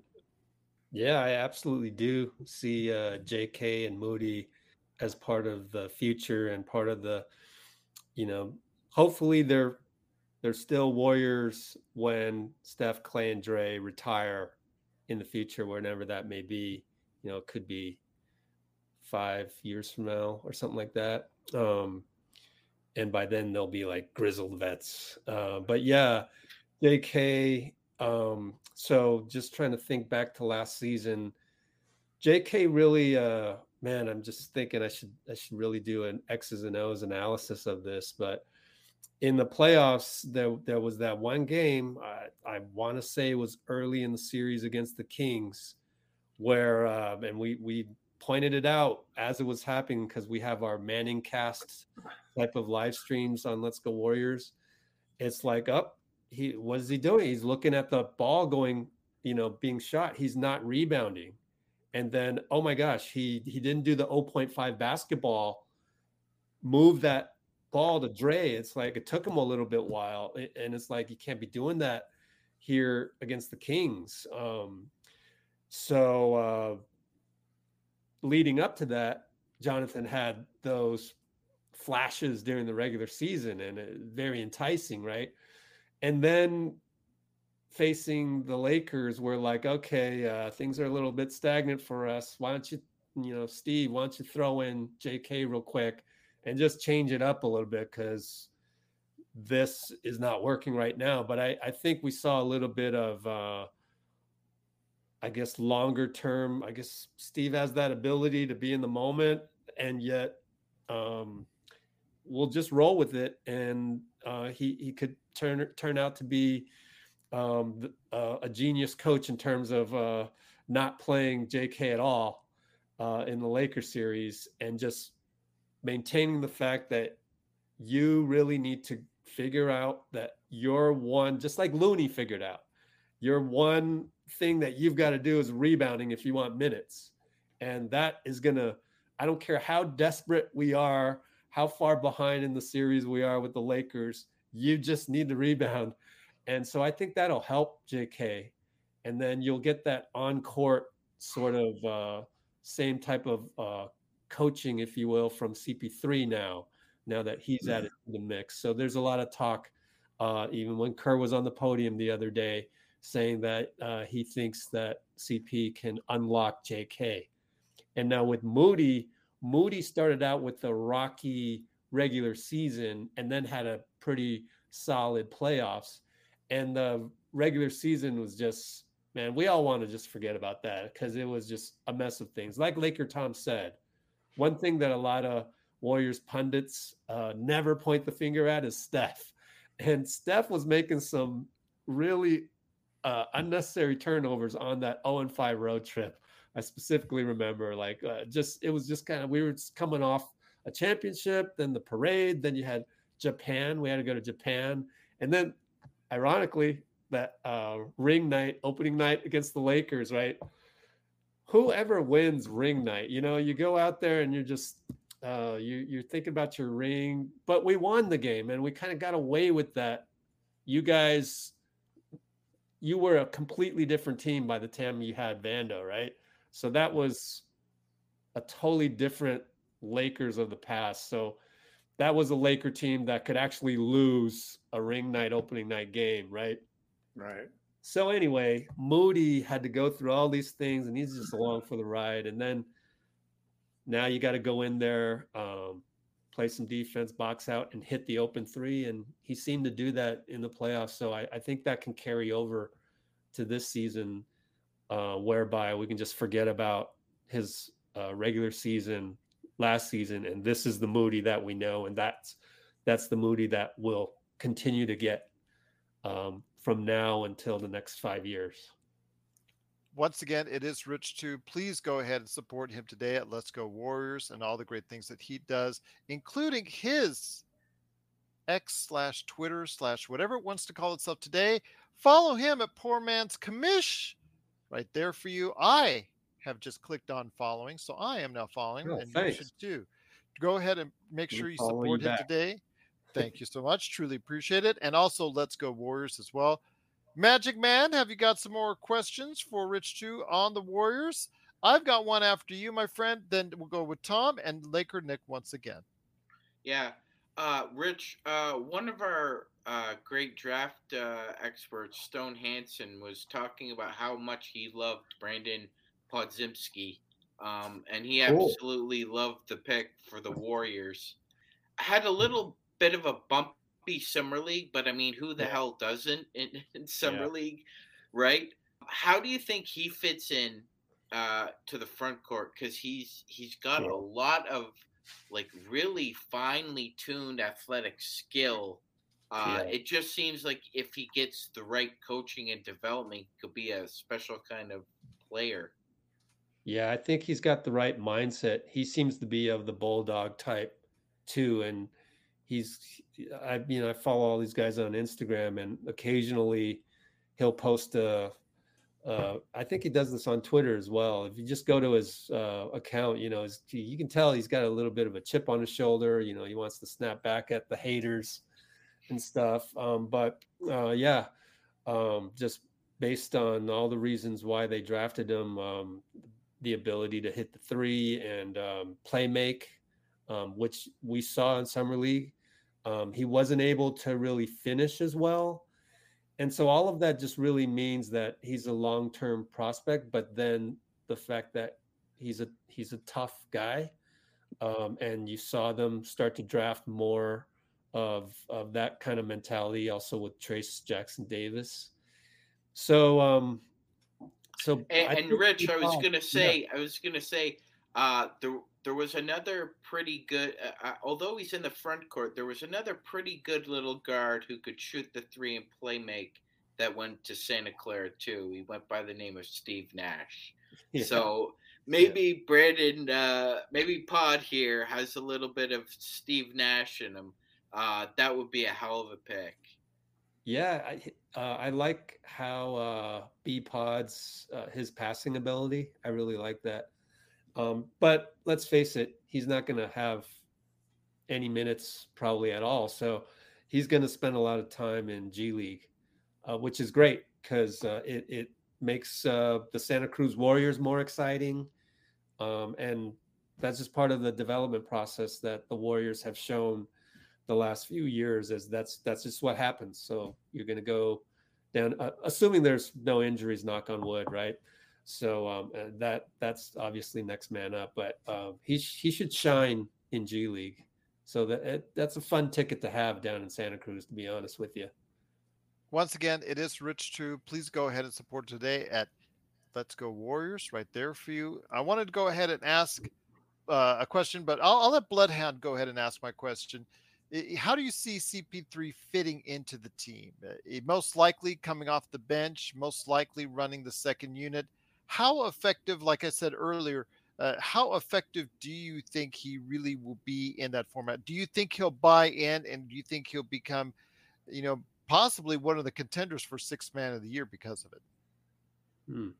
You asking me? Yes. Yeah. Sorry, I was thinking you might have been asking Laker Nick for a bit right there. I don't know why I thought that, but no worries. We've been through this actually, Andre Iguodala. So there's precedent there for Steve to manage something like this. And hey, I think that's all part of what's happening right now. Is Steve not committing to saying one thing or another? Is we may be wrong into thinking that you'll be the next Andre Iguodala type to change your role. Prove us wrong. We don't want to quench that fire. I mean, if CP3 goes bonkers in a couple preseason games in the first quarter, then you got to really think about it. So to just leave all options open, but realistically, I think we're going to see him just like what Andre Iguodala did, just kind of put his ego in check and go, I still haven't won a championship. It's too bad that these guys wouldn't just say, why don't we just have 6 starters, really, and just rotate depending on what the matchup is. That's a good idea. I mean, I think that might be a possibility. Yeah. You never see them do that in the NBA, and it's because of the stars don't want to. There's 5 starters. I don't want to be a 1/6 starter. Well, Tom, the Warriors starter, The Warriors statistically had one of the best starting 5s of last season. Do you really want to mess with that? I know, but Chris Paul's never come off the bench. Hey, Rich, I was just thinking, one of the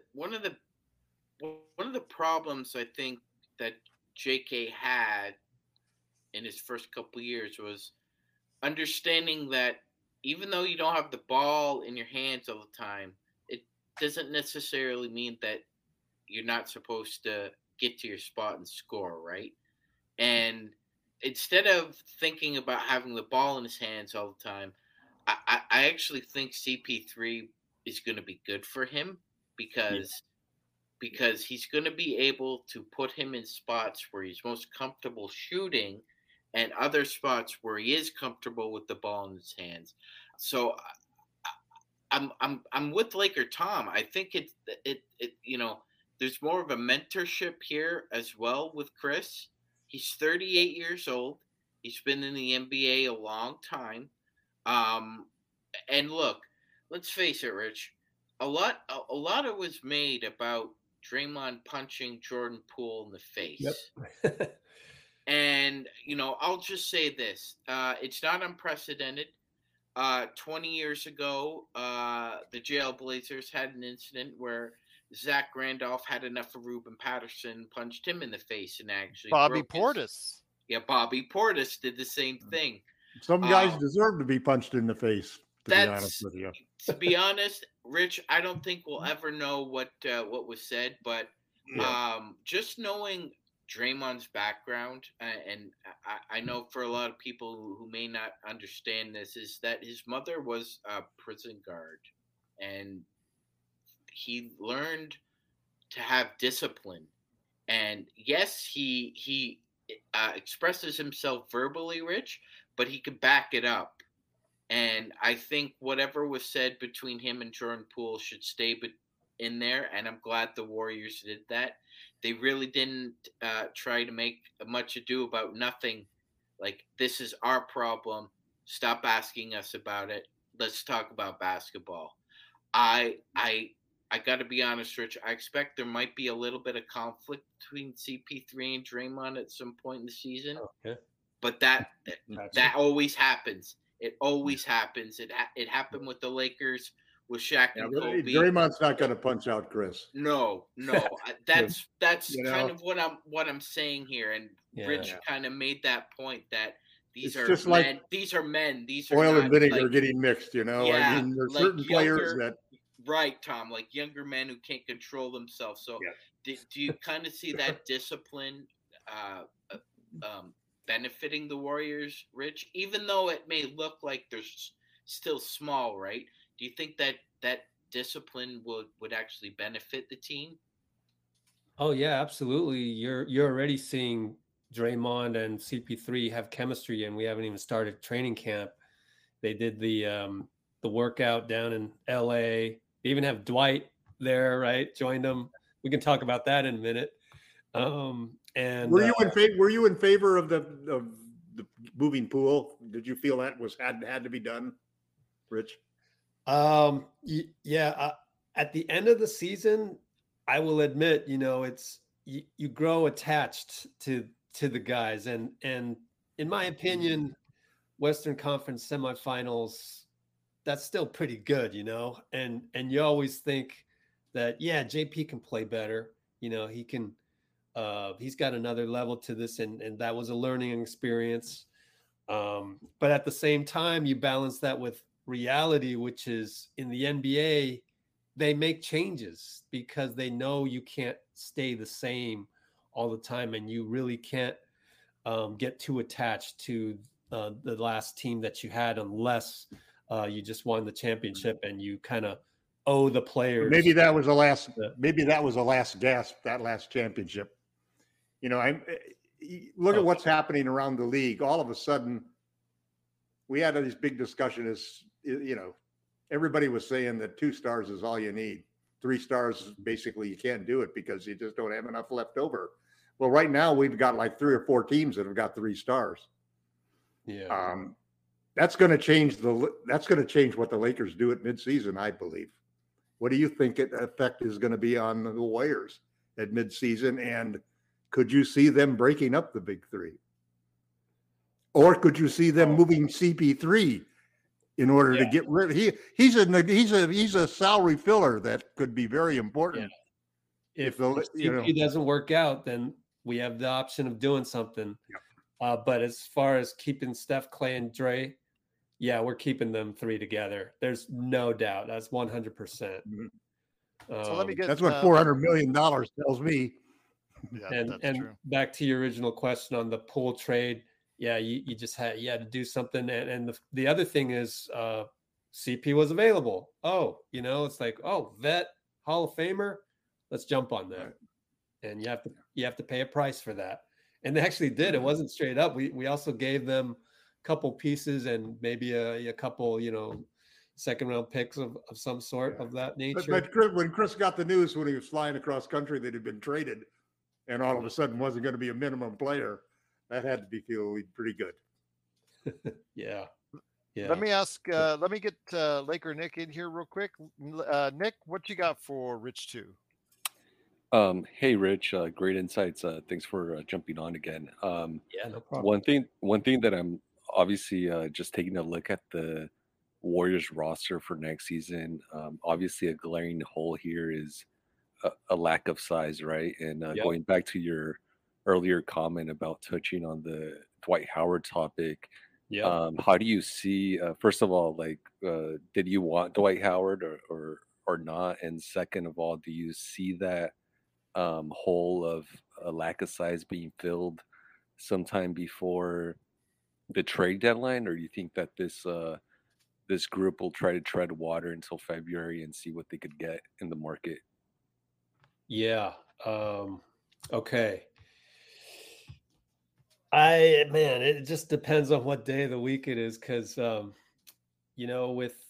a little different. We try and do things a little different at Let's Go Warriors. I saw today on Instagram, somebody in the basketball world posted the Ted Lasso, and he's playing darts, and he said he's always been a curious person rather than a judgmental person. So, I'm talking to some just yesterday, just randomly happened to talk to an insider with knowledge. So I get to give you guys a little scoopage here. So he had a little inside knowledge of the whole Dwight situation. And Steph and Draymond, at the very least, and CP3, they expected the Warriors to sign Dwight. It seemed like that made sense. He had a great workout. He's Dwight's body apparently is just in incredible shape. Lost 10 pounds. Said all the right things and had the right mentality. He's a soldier. And I don't care if you don't play me, I'm just going to do my job.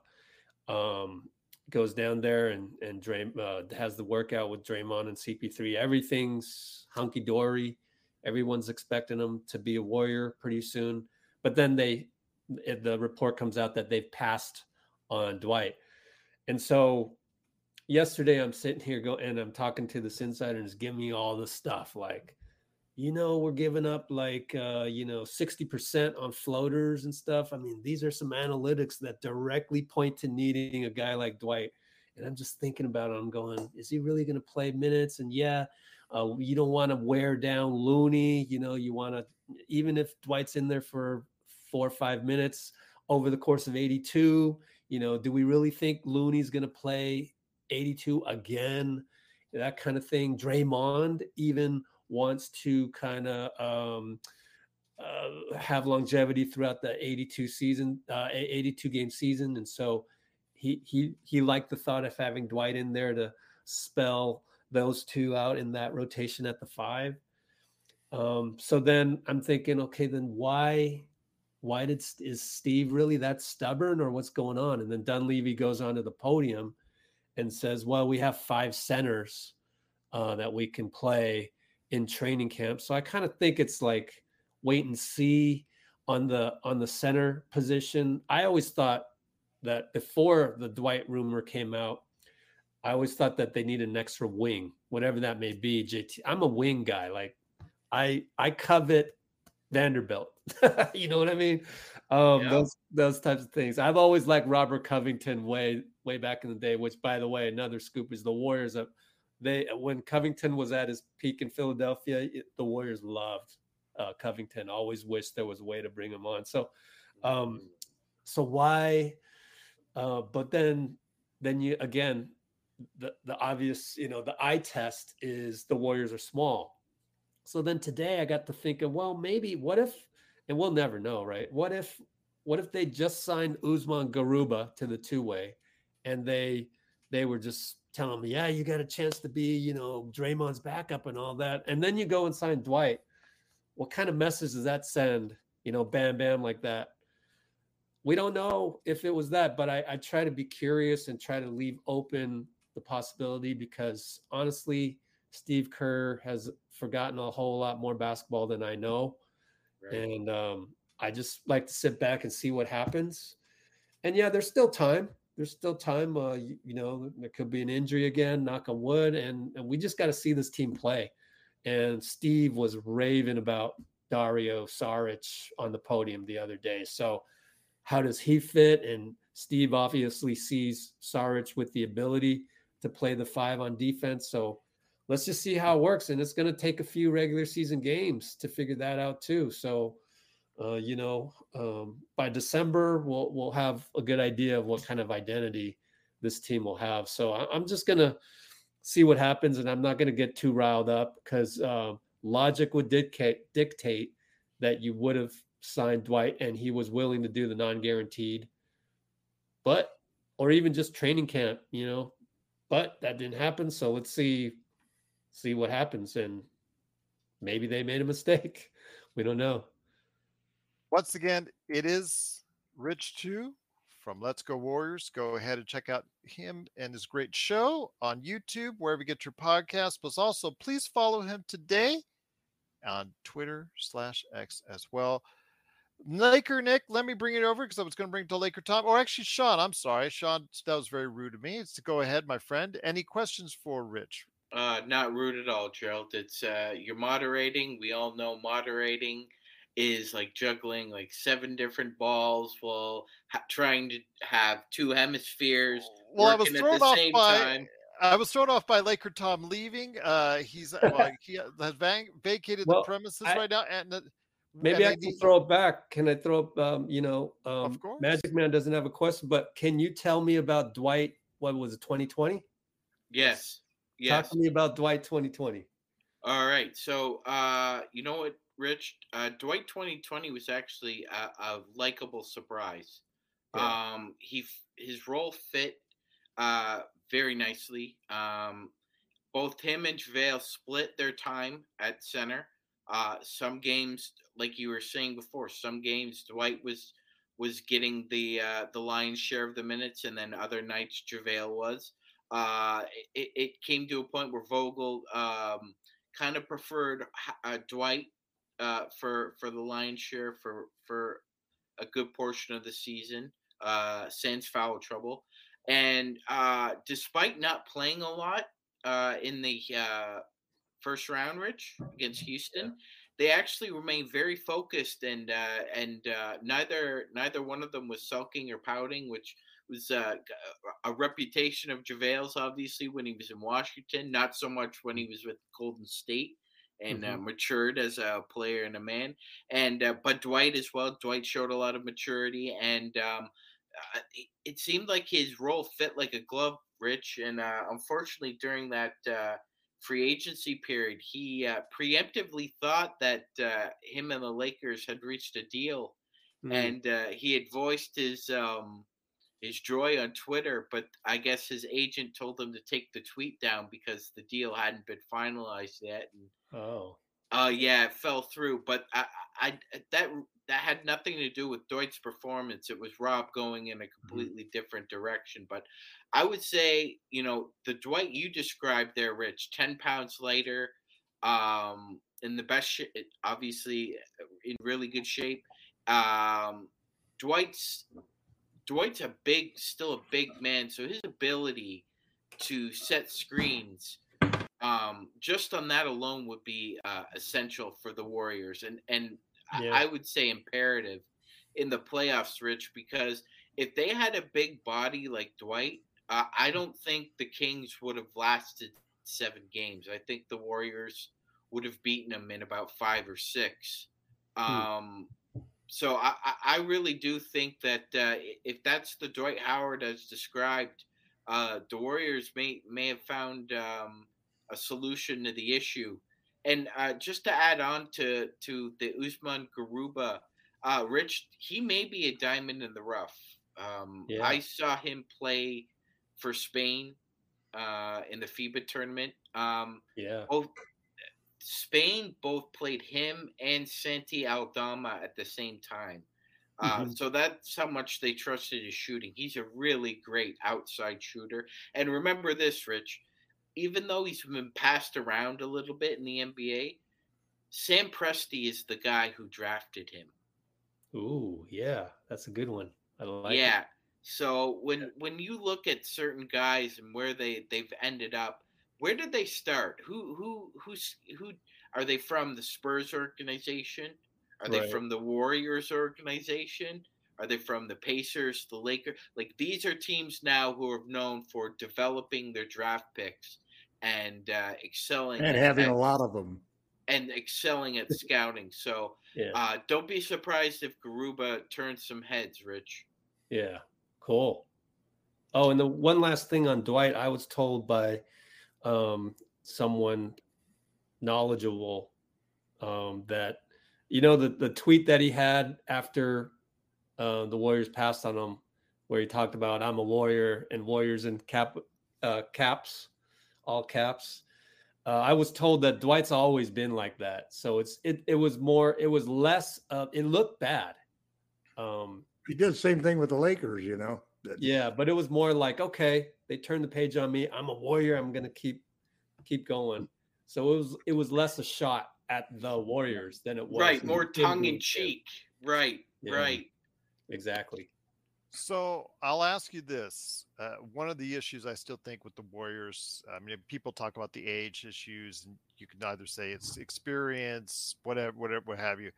I think is what Magic Man alluded to is the size issue. The fact that you guys are still a very small team on that. Does that concern you at all throughout the regular season and playoffs if you have a matchup against a big team with some size like the Lakers, Memphis, Denver, somebody who could throw some size at you guys? Yeah, absolutely. However, I haven't actually done the rotation spreadsheet that kind of Mike Brown made famous over at the Warriors. Is there really minutes for Dwight? Can we get away with a few minutes here? I'm not sure. I haven't done the rotation, and so again, it's just kind of we'll see what happens. Roll out the ball and let's play 25 regular season games and see where we're at with this. And I think maybe there's some more confidence by the front office that they can swing a deal if necessary. And that, taking the Lakers as an example, it's very doable because look at you guys, kind of dead in the water, boom, boom, boom. It was a brand new team almost by the trade deadline, and there you guys go off to the. But you're still in the same boat as the Lakers, though, because we only go as far as LeBron and AD are going to carry us, and you guys are only going to go as far as Steph and Clay can carry you. Yeah, Draymond. Yeah. Hopefully, you hope that you just hope everybody's healthy, but it seems harder and harder now to. I mean, every championship. You can look back and say that injuries, basically, at least the last 5 championships, haven't been between the best 2 teams at the end. Yeah, are you guys like super concerned by LeBron's foot and AD? No, I'm not. I'm not, except that it's just I am. I'm the plus guy. They're the minus guys. Yeah, he's not 23 years old anymore, Tom. But no, I know. But nobody else at 38 has done what he's doing. I understand where Tom's coming from as well. It's so tenuous. The wheels will have to fall off for me to believe they will fall off. And Rich, unlike Kobe Bean Bryant, God rest his soul,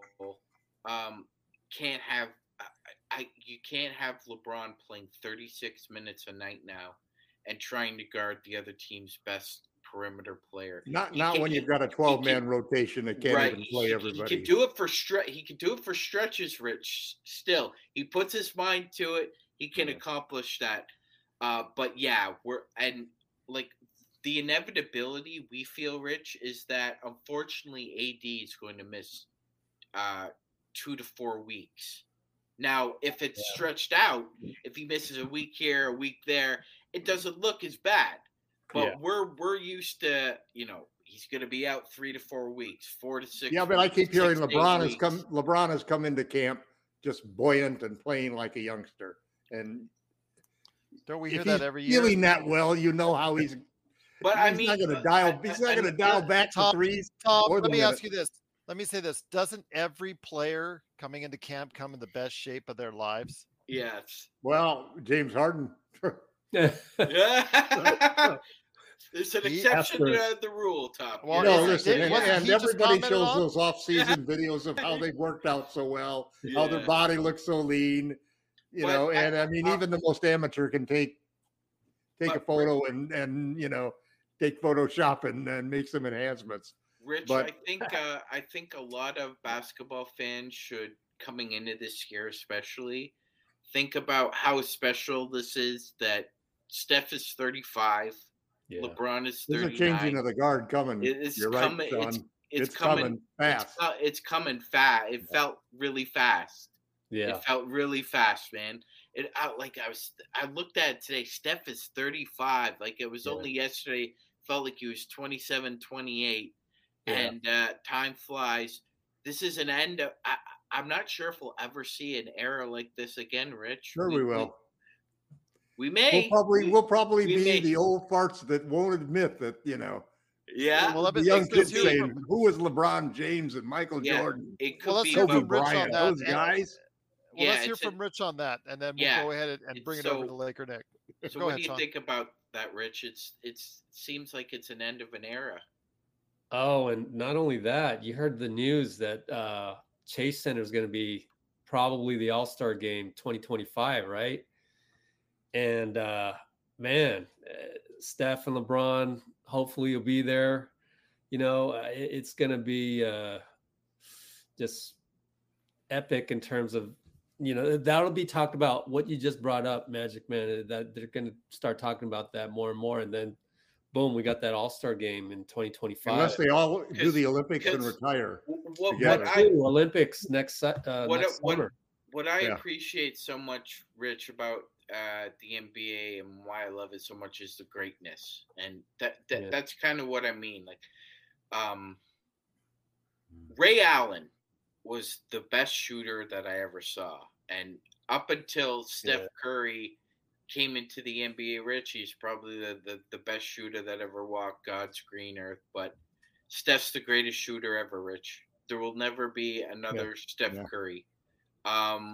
He revolutionized the game of basketball again after one Magic Johnson did it, and then Michael Jordan did it, and now Steph is in that. No, they didn't even understand what the 3-point shot was before Steph. So it does feel like greatness is coming to an end, and you got to appreciate it while it's here, Rich. Oh, absolutely. Absolutely. But in 5 more years, it's totally possible that LeBron James and Steph Curry will still be playing. It's not impossible. True. Oh, what about the whole LeBron wants to play with his son? I mean, that's been a little bit. See, I'm one of those people that say that's got a bad thing for his son. I wouldn't interfere with my son's Which career. son? Yeah, Which Rich. son? Unfortunately, Bronny, we know, suffered. But it is fun to play with your kid. I mean, any father who's got a kid. Bronny suffered a very serious cardiac event. Yeah, but it doesn't even sound like they're going to need to put a pacemaker in for him or anything, which is surprising. Well, yeah, you never know though, Tom. I do remember. He's back at practice. I heard. I'm sure everybody remembers the story of Isaiah Austin. Isaiah Austin was a center out of Baylor. Wanted to be drafted. I wanted him into for the NBA, and unfortunately, I believe it was an ultrasound. Correct me if I'm wrong, Gerald, but I believe it was an ultrasound. Revealed he had a enlarged heart and Marfan saved his life probably, and it did, Tom. Yeah, it did. Yes. But I was also talking about Bryce, the future for Bryce, because Bryce, even before the obviously terrible thing that happened to Bronny, Bryce is projected to probably be the better player long term, and he's not that far behind Bronny as far as that. It's all early speculation right now. But I think he's still a sophomore in high school. He's still a sophomore in high school, but he's projected to be taller, but he's also a little bit more athletically gifted. But let me go ahead and make sure that's 3 more years, unless they change. Well, considering the new CBA, that's 3 more years. You never know, Tom. You never know. Well, you never know. But let's go ahead and finish up our thoughts from Rich, because I really am intrigued to hear what he thinks about the Lakers. And I'll start off the questions with Laker Nick. Laker Nick, let's get you back in here, my friend. Truly appreciate your patience. Want to go ahead and hear your thoughts with Rich and what you think that he might be thinking about when it comes to the Los Angeles Lakers. Right. No, thanks, Gerald. Yeah, Rich. Actually, I had one more question, and I'd love to get your thoughts. Please, go ahead and finish that too. Absolutely, go ahead. Yeah, Rich. Generally, I obviously would like your thoughts on how you see the Lakers shaping up this season, but you actually anticipated the question I had regarding the Warriors, and that was concerning their rotation.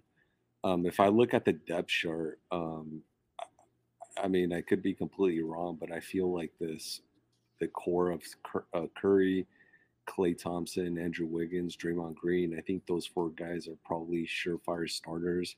Chris Paul is a question mark, and then the center position, I guess it's going to be split between Kevon Looney and Dario Saric. I should add that Gary Payton the second is on the team, and hopefully he's able to get some of his bounce back. But I actually find their depth or their rotation obviously not set in stone, but more or less solidified just based off last season. which is a difference from what the current Lakers have. I mean, we have a lot of starting lineup combinations. Laker Tom has been saying that, he sees, up to like 7, maybe 9 different combinations that could actually be viable starting lineups for the Lakers. And so, anyways, I just thought I'd get your thoughts or your commentary on the Golden State Warriors, their depth, and also your general impressions of how you see the Lakers as shaping up this next season. Yeah, I think just as you were talking, I wouldn't be surprised if Steve and the coaching staff were, secretly giddy about that rotation, because everybody forgets about Gary Payton II, and he's a key piece. He's a key piece to winning that championship. You wouldn't have won it without him. And so the, defense win championships mantra fits that mold. And he was on Steve was on the podium the other day talking about the combination of Wiggins and GP2. So, and then Steve's also very excited about Saric, big body, pass the ball, dribble handoff type of abilities, and good passer. So he's secretly giddy about Saric as well. And the fact that you have the 2022 championship rotation that includes GP2 off the bench, also includes JK a little bit, and Moody, you could say. You could throw them kind of into that equation. And then to add to the mix are these 2 veterans, CP and Saric. That's a pretty good chemistry problem to deal with. I think the learning curve isn't going to be as bad as it was last season for sure. But this is kind of a coach's dream, right? In terms of the learning curve to achieve chemistry towards an identity. So I think they're pretty excited about that. And as far as the Lakers, man, like what we do at Let's Go Warriors is we're so granular about the Warriors. Oftentimes our weakness is we don't really know much about the other teams until we see them. But I just remember, not having an answer for AD, right? It's just, what are we still going to do about AD? And so as long as you have a healthy AD and LeBron, and then, man, I think the majority of even casual Warriors fans have the utmost respect for Austin Reeves. We're looking at Austin Reeves. He outplayed Clay. I mean, think about that. Who would have ever said that? Who would have predicted that? Not us, Rich. That was a surprise too. And I've got that when Vando is out there smothering one of our guys. He was covering Steph. Yep. Yeah. I like those wings, those long wings. I know you ideally he's got those. One thing I love about him, Rich, is he's got those pterodactyl arms. It's like he's really really long, and he's got quick feet too, which helped him against both John Morant and Steph. Because I'm not sure if you read his comments, Rich, but Jared Vanderbilt said it was like I was guarding 2 Stephs, not 1. I was running around chasing 1 Steph, right? And then I had to defend the Steph that was the shooter. Can you imagine doing that for a whole game? I mean, come on. Yeah, it's impossible. We had jelly legs just from doing that alone, Rich. Austin had no legs. Jared Vanderbilt had no legs. That's why we got mauled on the boards in those first 2 games against Denver, Rich. It was your team and chasing that legend around, because it's like guarding 2 players. I don't think, Rich, there are some players, I believe, in the NBA that you can really only appreciate if you see them live. Yeah. And if you have an opportunity to see Steph Curry in person, you should take that opportunity. Mm-hmm. It's like guarding 2 players. It's uncanny. And he reinvented a whole new way of playing basketball, which is pass the ball and reposition for your shot. I mean, nobody ever did that before. That was just totally that totally revolutionized the game. I mean, the last thing you want to do is have that guy get rid of the ball, because then he can go anywhere, do anything, you know. To Magic Man's point, inside the arena, you can feel the anticipation when he gets the ball and launches a three, and when he makes it and he hits 2 or 3 in a row, it's like nothing else in the history of basketball. Inside the arena. So he's got that, showmanship factor. But going back to the Lakers, it's so I was just thinking of the players that you have, and it's hard for me to just see the whole system working with you guys, but obviously LeBron and Rui. It's like Rui's hit that mid-range, you're like, dang it, as a Warriors fan. But then D'Lo, right? Because we've had D'Lo, and like when D'Lo starts to go on a slump or he's making mistakes, you're like, oh yeah, please let that become, more. Let that spread like a virus on your squad. But he did a good job of just accepting his role that he wasn't playing well that night, and then it was Dennis Schroeder. Oh, how are you guys gonna? Who replaces? Who's gonna replace Schroeder? Yeah, nobody. Yeah, Nick, that's why they need to. That's why they need to switch everything. Rich, if we play you guys again, we won't have Dennis Schroeder and we won't have Lonnie Walker the fourth. Right. Oh man, Lonnie. Oh gosh. But we will have Christian Wood, Cam Reddish, right. Okay. Tayshaun Prince. You can go down the line, Taurean Prince, yeah, and Taurean Prince. But that leads me into a question from our audience, and then also a final question from me before we head on out. We're signaling the ref for a quick timeout, but we'll be back with more of the Lakers Fast Break podcast. Hey, Lakers fans. Looking for the best place to go for up-to-date news, information, original videos, articles, podcasts, opinion pieces, and discussions about the Los Angeles Lakers? Well, look no further than Lakerholics.com. With a legion of followers always there talking about everything Lakers and the NBA, there's no better place to go to share your fandom as the team heads toward another championship run. So stop by and be part of the conversation today at Lakerholics.com. The question from our audience is from Kurt Affair. He was asking about the importance of, two individuals we didn't talk about already, Kuminga and Moody.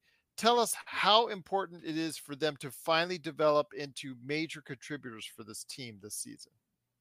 Okay, so I'll start with Moody, because Moody is kind of like Andre Iguodala 2.0. You want him to come in and just do everything right, be spider-like on defense, and then just knock down that open three like you've got, ice in your veins, and distribute the ball to the right person at the right time. So he has the potential to do that because he's so mature. And for what's going to be a third-year player, he's ahead of schedule. So there's a lot of high hopes that he can kind of take that role in more in the future as we go. So kind of that wing / guard. All right. Then with JK, what Draymond's label of JK last season of fence bender, that's JK. So every team needs that fence bender.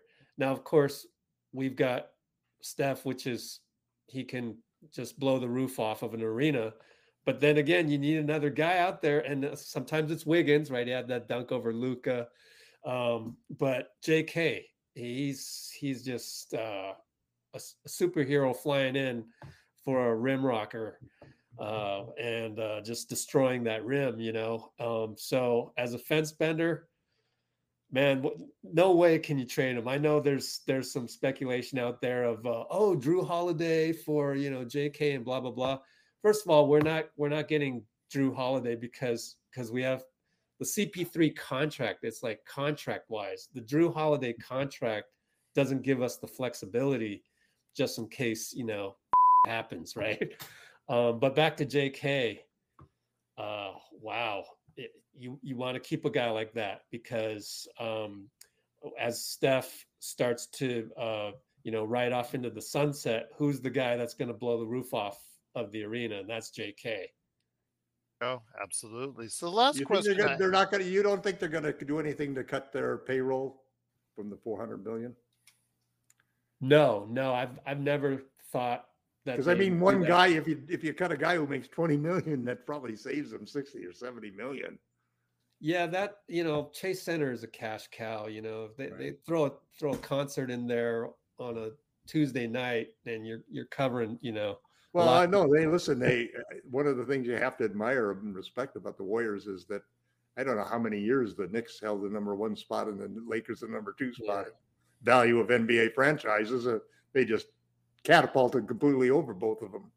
Joe Lacob knows what he's doing. Listen, I've been one of the Laker fans who basically has been screaming for the front office to do a lot of the things that the Warriors front office and coaching staff do.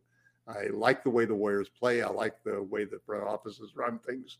So they have a great deal of respect from me. And I really do think that the Lakers in their own way are doing something to straighten out their identity and having a vision that makes some sense and it gets everybody on the same page. And that's something that the Warriors have proven, that you can have those huge taxes and everything else and still come out way ahead because of the value of your franchise. The Lakers sort of forgot why they were worth those billions of dollars. And, you guys. The Warriors. I think they got a wake up. They got a wake up call because nobody talks about Jeannie Buss's valuation versus, let's say, Joe Lacob's valuation of the team that he's taken charge of. There's a big difference there. So the Warriors need to be congratulated, and I'm hoping that the big three stay together, and I'm hoping that they stay healthy. It'd be a good challenge for the Lakers to beat them again. But you wanted to interject something real quick. I know that you wanted to interject with something there, Rich. Yeah, we've always, ever since the Cohan era, we've always had that sort of, it's not jealousy. It's just, it's the little level of hatred that you guys are Hollywood, and you can always attract that superstar out to Hollywood. So it's good to have this Lacob represent Silicon Valley venture capitalism and have our own style of running a franchise. And we're stuck with the family business where 5 or 6 cooks get into the office in the back and figure out what the hell they're going to do. Yeah, it's fun to just kind of see how these two paradigms collide, and then on the court and stuff, and it's just it's going to be a contrast in style because I think the Lakers are going to play very big. They have increased their size dramatically. I was going to say, you mentioned they want to play big, and the Warriors. Kerr wants to play small. I don't care who he's right. He wants to play small. It's just a manifestation of Steph and Clay too. So you have those two guys, and they're not the most muscular. Why wouldn't you if you had those two guys? If you had this in but you can play those two guys with any 3 guys. You can play those two with any 3. And I mean, Clay and Bennett how to score without dribbling. How can you score as a perimeter player without dribbling? I mean, that's incredible. 2 guys that created their own games. And then you clash that with you guys with LeBron and AD, and then I guess all these long guys, right? You just named a few other. Are you guys the longest team in the NBA? Pretty close. I think we had 9 guys with a 7-footer greater. I think maybe Memphis is a bit longer than we are. Rich, Triple J, Steven Adams, Zaire, Santi Aldama. I think they might be the longest team, but there's a lot of length there. Definitely. Rich, before we heading out, appreciate you stopping by, man. Really. Absolutely. Yeah, it was fun, man. And I'll just Gerald. Well, actually, I wanted to go ahead and yes, I appreciate it. And we're going to make sure that at the very end, you go ahead and plug anything that you need to plug, my friend. But Rich, before we head out, I want to hear your prognostication on where in the Western Conference, what slot do you see? Where do you see Golden State ending up, and where do you see the Lakers ending up in the Western Conference this season? Yeah, I don't mean to. I hope you don't hate me for this, but I just consciously don't want to be too dependent on predictions and stuff. I want to start embracing the unknown and how fun the unknown is. And We're I'm totally recording this, different by than the way. anybody else on that, right? Because that's part of NBA media is to make the predictions. And now you got online gambling, which is legalized and all of that. So that makes sense. But I've always been the contrarian. So of course, let's just play ball and see what happens. And but the bottom line is we both have great respect for each other's franchises. And what's the other thing you were saying, Gerald? No, that's basically, since you didn't want to go ahead and state exactly where, we could obviously respect that. I literally don't even think about that. I just clear my mind. Yeah. No worries. But before we head out, what you should have on your mind is all the different things that you're doing, all the great stuff that you're doing out there for Let's Go Warriors. So please, before we head out, please let us know exactly what you're up to and where people can follow you and all that good stuff as far as what you're doing out there for Let's Go Warriors and more. Oh, thanks a lot. Yeah, basically it's on YouTube. Let's Go Warriors. Go find us there. And then we're going to start doing like more daily coverage of news, hopefully. And we're going to utilize our website, which is Substack. So it's subscription based. And then people who are paid subscribers, like $5 a month on Substack, like it is all across Substack, you're going to get access to a Discord channel, which private Discord channel, which we put everything that comes through the wire on that. So every day there's so much Warriors information that comes down the pipeline, just like it is for the Lakers. And then once you start following all the players on Instagram, you notice that there's even more. So all that all put together.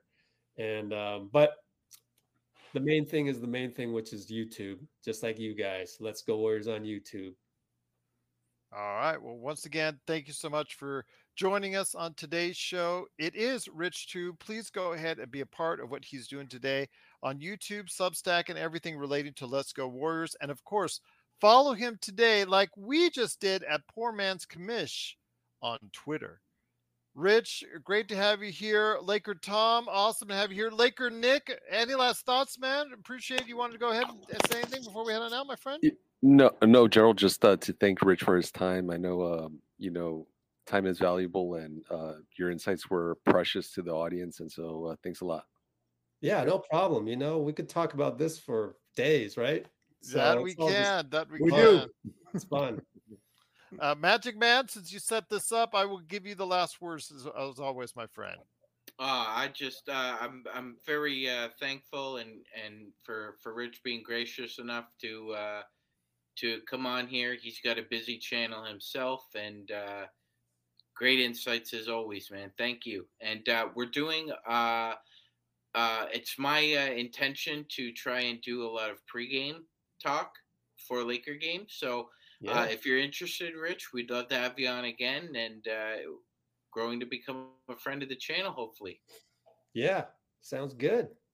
Absolutely.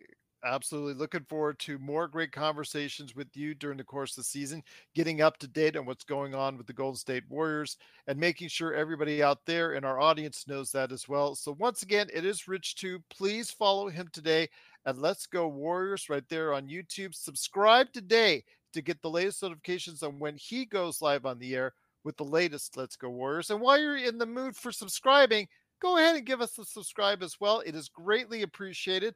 Again, for Laker Tom, Magic Man, Laker Nick, and Rich 2, thank you so much to our awesome chat, the best Lakers chat room that's out there. To everybody on YouTube, we'll be back at 10 p.m. talking about the Lakers press conference that happened earlier today with Rob Pelinka and Darvin Ham.